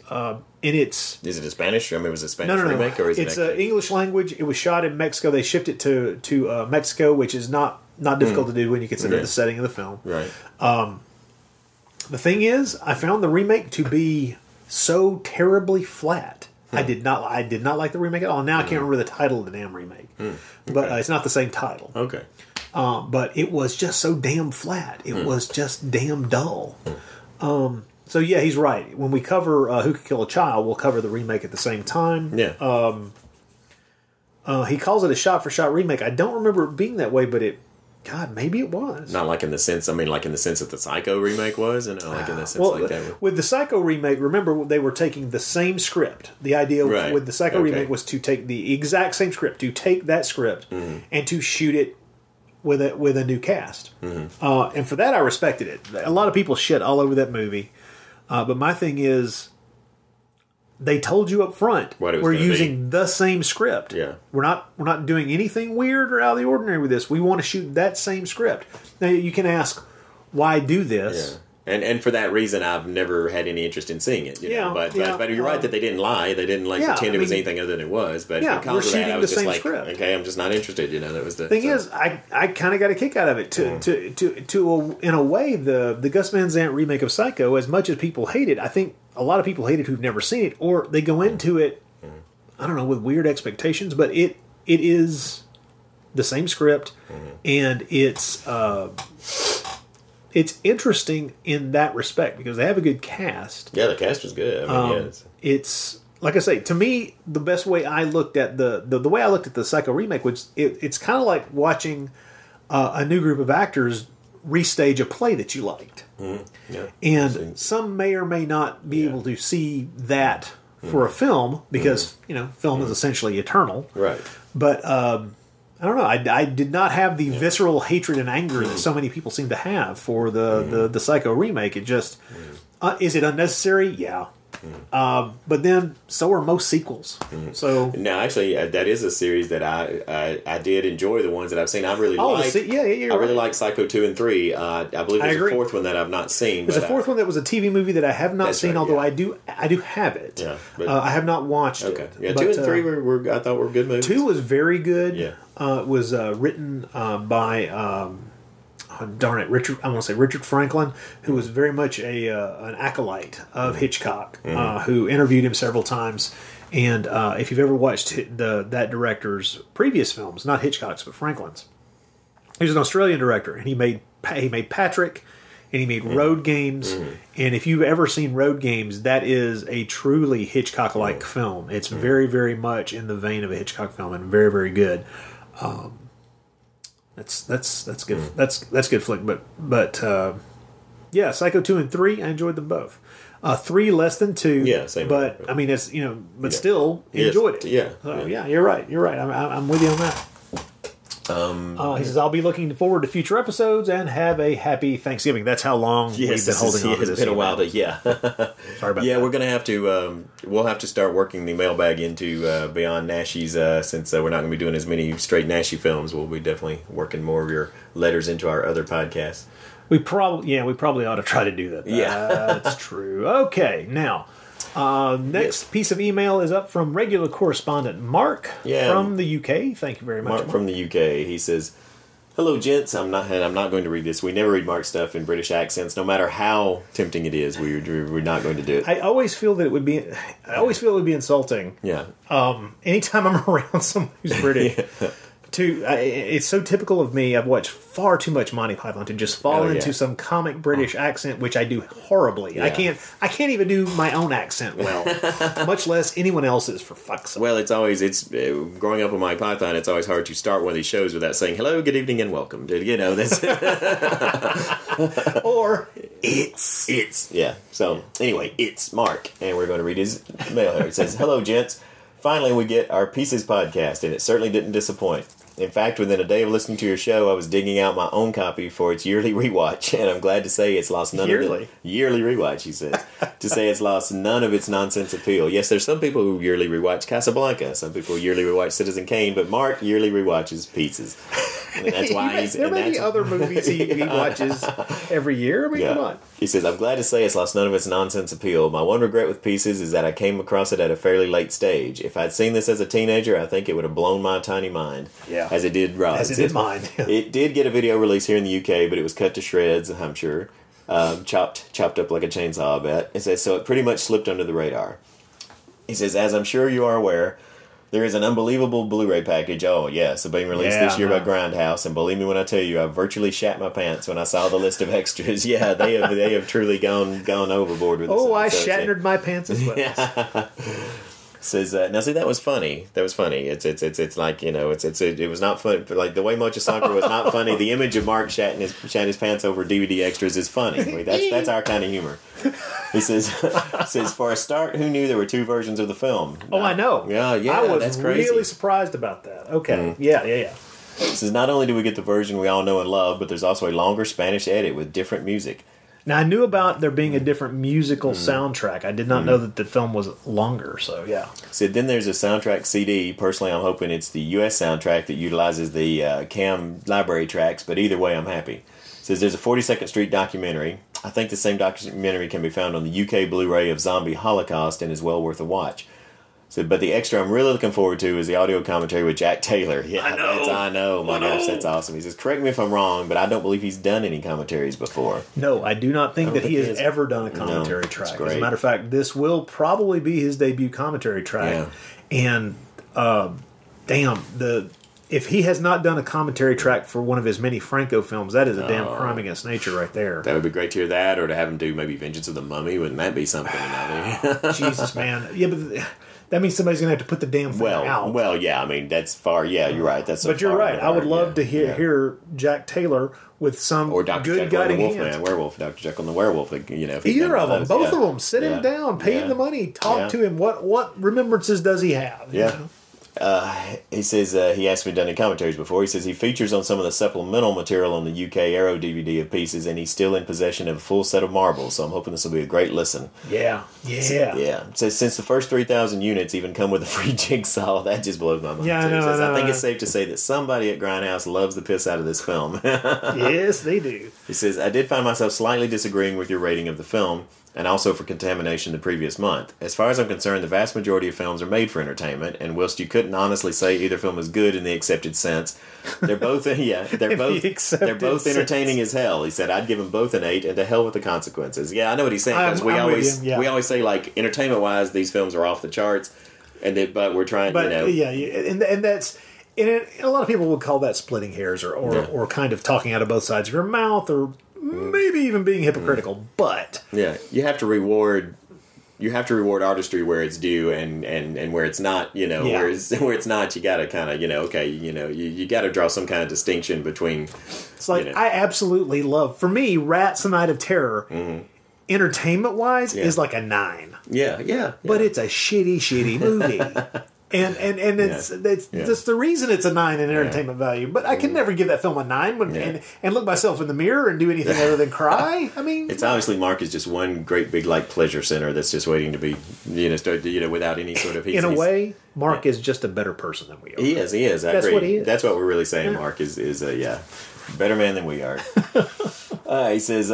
Well, Christmas is nearly upon us. This once again, it's way past us. It's way past Christmas. We apologize for Yes, which means only one thing. I get a bunch of new Blu-rays. There's a ridiculous amount of new releases for the list. I'm particularly looking forward to Arrow's Black Cats box set. Oh, but it's too damn expensive. Oh, God, I know. I want it so bad, but man, I just can't I can't justify the cash. Franco's Count Dracula, mainly for the 1970 making of documentary on the second disc. Yes, I'm I want that really bad. Yeah. Plus, we finally get Dr. Terror's House of Horrors on Blue. And now, Rod, I know you and I kind of disagreed on that because you felt. No, like I went ahead and got the. Okay, I thought without extras, I was able to get. I don't like the fact that there are no extras. Me either. But I'm just going to keep my my extras laden DVD of it. Import, yeah. Sorry about that, folks. That noise you heard was my work telephone number or my work cell phone contacting me. I thought I was going to have to go to work and do something, which I don't like to do. Even when you're at work. Yeah. But actually, I was able to handle this particular problem over the phone, thank goodness. See, I thought it was like some kind of hotline that there's something like a DVD or some sort of DVD hotline or some new Blu-ray coming out. It's like you're going to be, you know... I thought a butler was going to come up and pick up the phone and say, "I'll call him, sir." You know. my personal Alfred is not around. So no. But as we were talking about, we apologize that we have lives and we have jobs, folks. We wish we could do something about that, but we can't. Believe me, the behind the scenes things that we go through to keep real life from interfering with podcasting life. You don't want to know the details of most of the time. So let me just say that we were talking about the Dr. Terror. Yeah. Dr. Terrors. I went ahead and got, because I was able to get it for such a cheap price. I got the Blu-ray. Yeah. I am pissed there are no extras, but I mean I'm just going to hang on to the British DVD that has extras on it. Yeah. I mean it's not like I wasn't going to get rid of it regardless, but I am still pissed that the film finally gets a video release of any type. Of any kind. That's why it was in the United States. I know, it's always such a thrill to me. In this day and age, it came out last year. So in 2015, they can't muster the cojones to actually pony up cash to actually get some damn extras produced for it. When I know that there are extras producers and documentary filmmakers out there who'd be chomping at the... God. Look at how many things have been made about Amicus and books and stuff that have come out. You know, all the people who could have talked about it. So imagine if they just gotten an Amicus expert to do a commentary track. Yeah, exactly. It's just frustrating. At any rate, I'm sorry. Let's continue with Mark's. He says, also in the new year, 101 Films are releasing a triple whammy of Kotze Cannon goodness. Both his Hercules films and Sinbad of the Seven Seas. What's not to love, he says. You're indeed. If those are on Blu-ray, that's amazing. All three of those films have been made available over here for years on DVD. Yeah. And I, of course, have the Luigi Kotze Hercules films, the ones that star Lou Ferrigno, for those of you who aren't aware, and also his Well, actually, Sinbad of the Seven Seas. I don't know if I can't remember. There's a bit of an oddity about the Sinbad of the Seven Seas film because it was started by one director and finished by another, and it was really filmed as a kind of mini series. And it got chopped down. I did a blog post about this. I'll try to post a link to the blog post where I did some research on this. And when I finally watched my DVD of it about 2 years ago, I think it was about 2 years ago, where I finally sat down and watched Sinbad of the Seven Seas. It's another Lou Ferrigno film, and did a bunch of research on it and found out how this damn thing came to be. Because as I watched the movie, it was like I was watching a highlights reel from some much longer thing. Yeah, and it turns out that that's what it is. And okay. And I'm thinking that Sergio Martino, if memory serves, Sergio Martino had a hand in finishing it in one way or another. And tell you what, Mark, if they put out a version of Sinbad of the Seven Seas that has extras or more footage or anything like that, as much as I dislike that film, I would still buy it again just to see that crap. That's that's a horrible thing to admit, isn't it? Well, we have the sickness. What can we say? Yeah. He says, "Okay, gents, hope you both have a wonderful Christmas. All the best, Mark. P.S. Absolutely urge you both to watch J.P. Simone's Mystery on Monster Island. There's definitely a great bloody pit to be had from it." Oh, well, yeah, and that's the one that's got the very small role right at the beginning with Paul Naschy.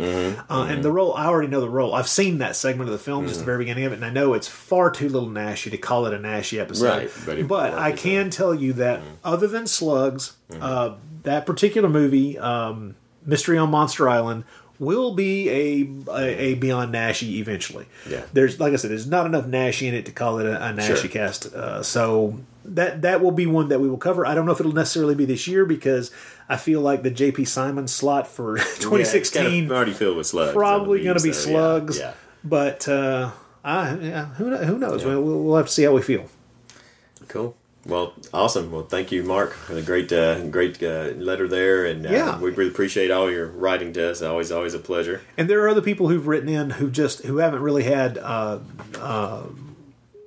comments to make. They've been writing in to ask specific questions. I'm going to go ahead and answer a few of them here. Although I have replied to these folks who've written in both to the NaschyCast email and also to the blog and various other places. Which is people have noticed that the first few episodes of the podcast have fallen off the iTunes feed, and the reason for that is I'm just as I've announced here a couple of times before. As we add new podcasts, I'm not expanding the space that we have. It's just it costs too much money to do so. Sure. So I'm chipping away by taking the oldest episodes off and just putting them up where you can download them in MP3 format. You can just download them individually from a Dropbox link that I will post. Those links will be on the Bloody Pit page for each individual podcast, and also on the NaschyCast blogspot page. If you just go to the individual entry for those episodes, there will be a link there that you can click and get your hands on those early episodes. Right now, the only ones that you can't get your hands on are 1, 2, and 3, but by the time you hear this, to make room for this episode, I will probably have had to eliminate episodes 4 and probably 5. And so those won't be a part of the iTunes feed anymore. They'll be something you'll have to individually download from Dropbox. For that, I apologize, but I can't. I can't do it, folks. It's too damn much money. And if you want to help defray the cost that we're already paying, remember, hit the donate button. That's right. But those episodes have not disappeared. They will continue to be there. Here's what's weird is I was just looking, just before I came over here tonight to record, and I was looking at the stats for episode 4, and for some reason, 2 days ago, 7 people downloaded episode 4. Wow. How weird. Why? Yeah, it's weird. Like, why that episode? Why 7 people? And the day before, 2 people downloaded it. The day before that, like 3 or something like that. The day before that, 1. But for some reason, there's like one day 7 people. I do not understand it. There's no way to. It's fun to track these numbers just for my amusement, but it's just so odd what'll happen when just out of the blue, an episode that we did 5.5 years ago. In one day, suddenly 7. It's like 7 people decide, "Oh, I haven't seen that." And a lot of this, I know what it is people discover the podcast and they're just like, oh, well, there are all these episodes, and they look at the titles and they decide which ones they want to see, or they just download them all. Yeah. But it is odd to follow the patterns on this. But folks, that is where we'll end things tonight. Remember, if you want to contact us, if you've got any comments, if there's anything you'd like to tell us, or if you want to take us to task for not having a sense of humor. Yeah, that's right. That's right. Please write us. I know. Some people are probably going to write and say, lighten up, guys, lighten up. You know? Really. Moot yourself. Shit is funny. Tits are funny. Yeah, all this is funny. Come on. Eating shit is funny. Yeah, come on. Yeah, Concepts of urinals are funny. It's all funny. It's all funny. But Adam Sandler's funny. I don't think even our listeners will go that far. No, nobody go that far. Come on. Oh my goodness! You want to talk about disheartening? his sad new film that was a Netflix original, The Ridiculous Six, the most viewed thing on Netflix ever. Oh my god! It's the kind of thing makes you want to just call shenanigans on society and life in general. It's like, oh, come on, folks. In other words, please. more people will see that than will see Hateful Eight, probably. Ultimately, if you do compare the numbers. Oh man, please don't say that. That's I know true. It's sad, but yeah, it's true. It's true. Something else that I found interesting, something about Hateful Eight is, of course, Tarantino wears his influences on his sleeve, and there's a lot of them in Hateful Eight, as you would expect. Yeah. And it's fun to see. Like maybe Cutthroat's 9. Well, that's just it. Yeah. I was reading these lengthy articles about people talking about the various influences and things they spotted and this, that, and the other. And I realized after reading a couple of them, nobody's saying Cutthroat's. You're right. 9. Nobody's saying, but to us, for like someone like you and me, I mean, the minute the trailer. Oh well, yeah. The minute the trailer, the first scene I saw, I was like, "Oh, it's Cutthroat's 9. This is what is homage to Cutthroat's 9." It's like, but yeah, you're right. That's coming from our. But you're right. I've not seen any article or anything that said it's. Yeah. And so somebody posted a link to a particular article about it on Mobius Home Video Forum on Facebook, and I was just like, well, also. I want to take into account Cutthroat's 9. I mean, it's pretty obvious from the title to the setting, to the whole transporting a prisoner idea. There's a lot. There's a lot. I mean, there's a lot of other things that it's drawn from as well. Of course. Yeah. But nevertheless, I'm sorry, folks. We've gone off on another tangent here. I apologize. This is Rod Barnett, and we'd like to say, remember, you can write to us at nashycast@gmail.com. I'm getting ahead of myself. Yes. I'm so excited. Write to us if you wish to, nashycast@gmail.com. And we'll be glad to hear from you. If you have any questions whatsoever, let us know. And remember, next month you can join Troy and myself over on the Bloody Pit podcast as we take a look at Ghidorah, the three-headed monster. The three-headed monster. What year was that? What year did that? 64, I believe. Now I have to go back and because I sometimes confuse, of course, U.S. release dates with the original Japanese dates, but I believe that film is 64. For that. I am really looking forward to that. I've said this before, Troy, but just being able to play the neophyte to someone who, and with you as the expert, is just it's a real joy because I get to dig in and sometimes we find some interesting things that really surprise me. So I'm really looking forward to doing this series too, and I think a lot of people will enjoy it. I know next to Godzilla, Ghidorah is probably the most famous or most popular Toho monster overall in general, at least over here in the U.S. Probably, I think so. So I think Mothra probably a little more in Japan. Mothra's a little more. But so that's going to be a lot of fun. All right. Oh, okay. One last quick tangent. This is a tangent that could go on for hours, so I'm going to just make it quick. But during the breaks here, Rod and I had even talked about the fact that between our last podcast and this one, we basically lost 3 really icons and people that were beloved. And again, we could talk for hours on any of them. We can't do that here, but I'm sure everybody knows we mean Lemmy. And we mean Angus Scrimm, and we mean, of course, David Bowie. And all 3 wonderful artists and great icons, influences on us. Bowie especially was just an incredible influence on me, inspiration to me, one of my favorite artists. And I know you feel the same way. So we just want to wish these gentlemen peace in wherever they are now. And thank you and thanks for what they did. Yes, that's the biggest thing. I was just as hard as Monday was as we learned of Bowie's surprising passing. He's left us many gifts, and I'll be enjoying them along with millions and millions of others for the rest of time. So. Amen. All right, folks, thank you very much, and we will see you next month over on the Bloody Pit.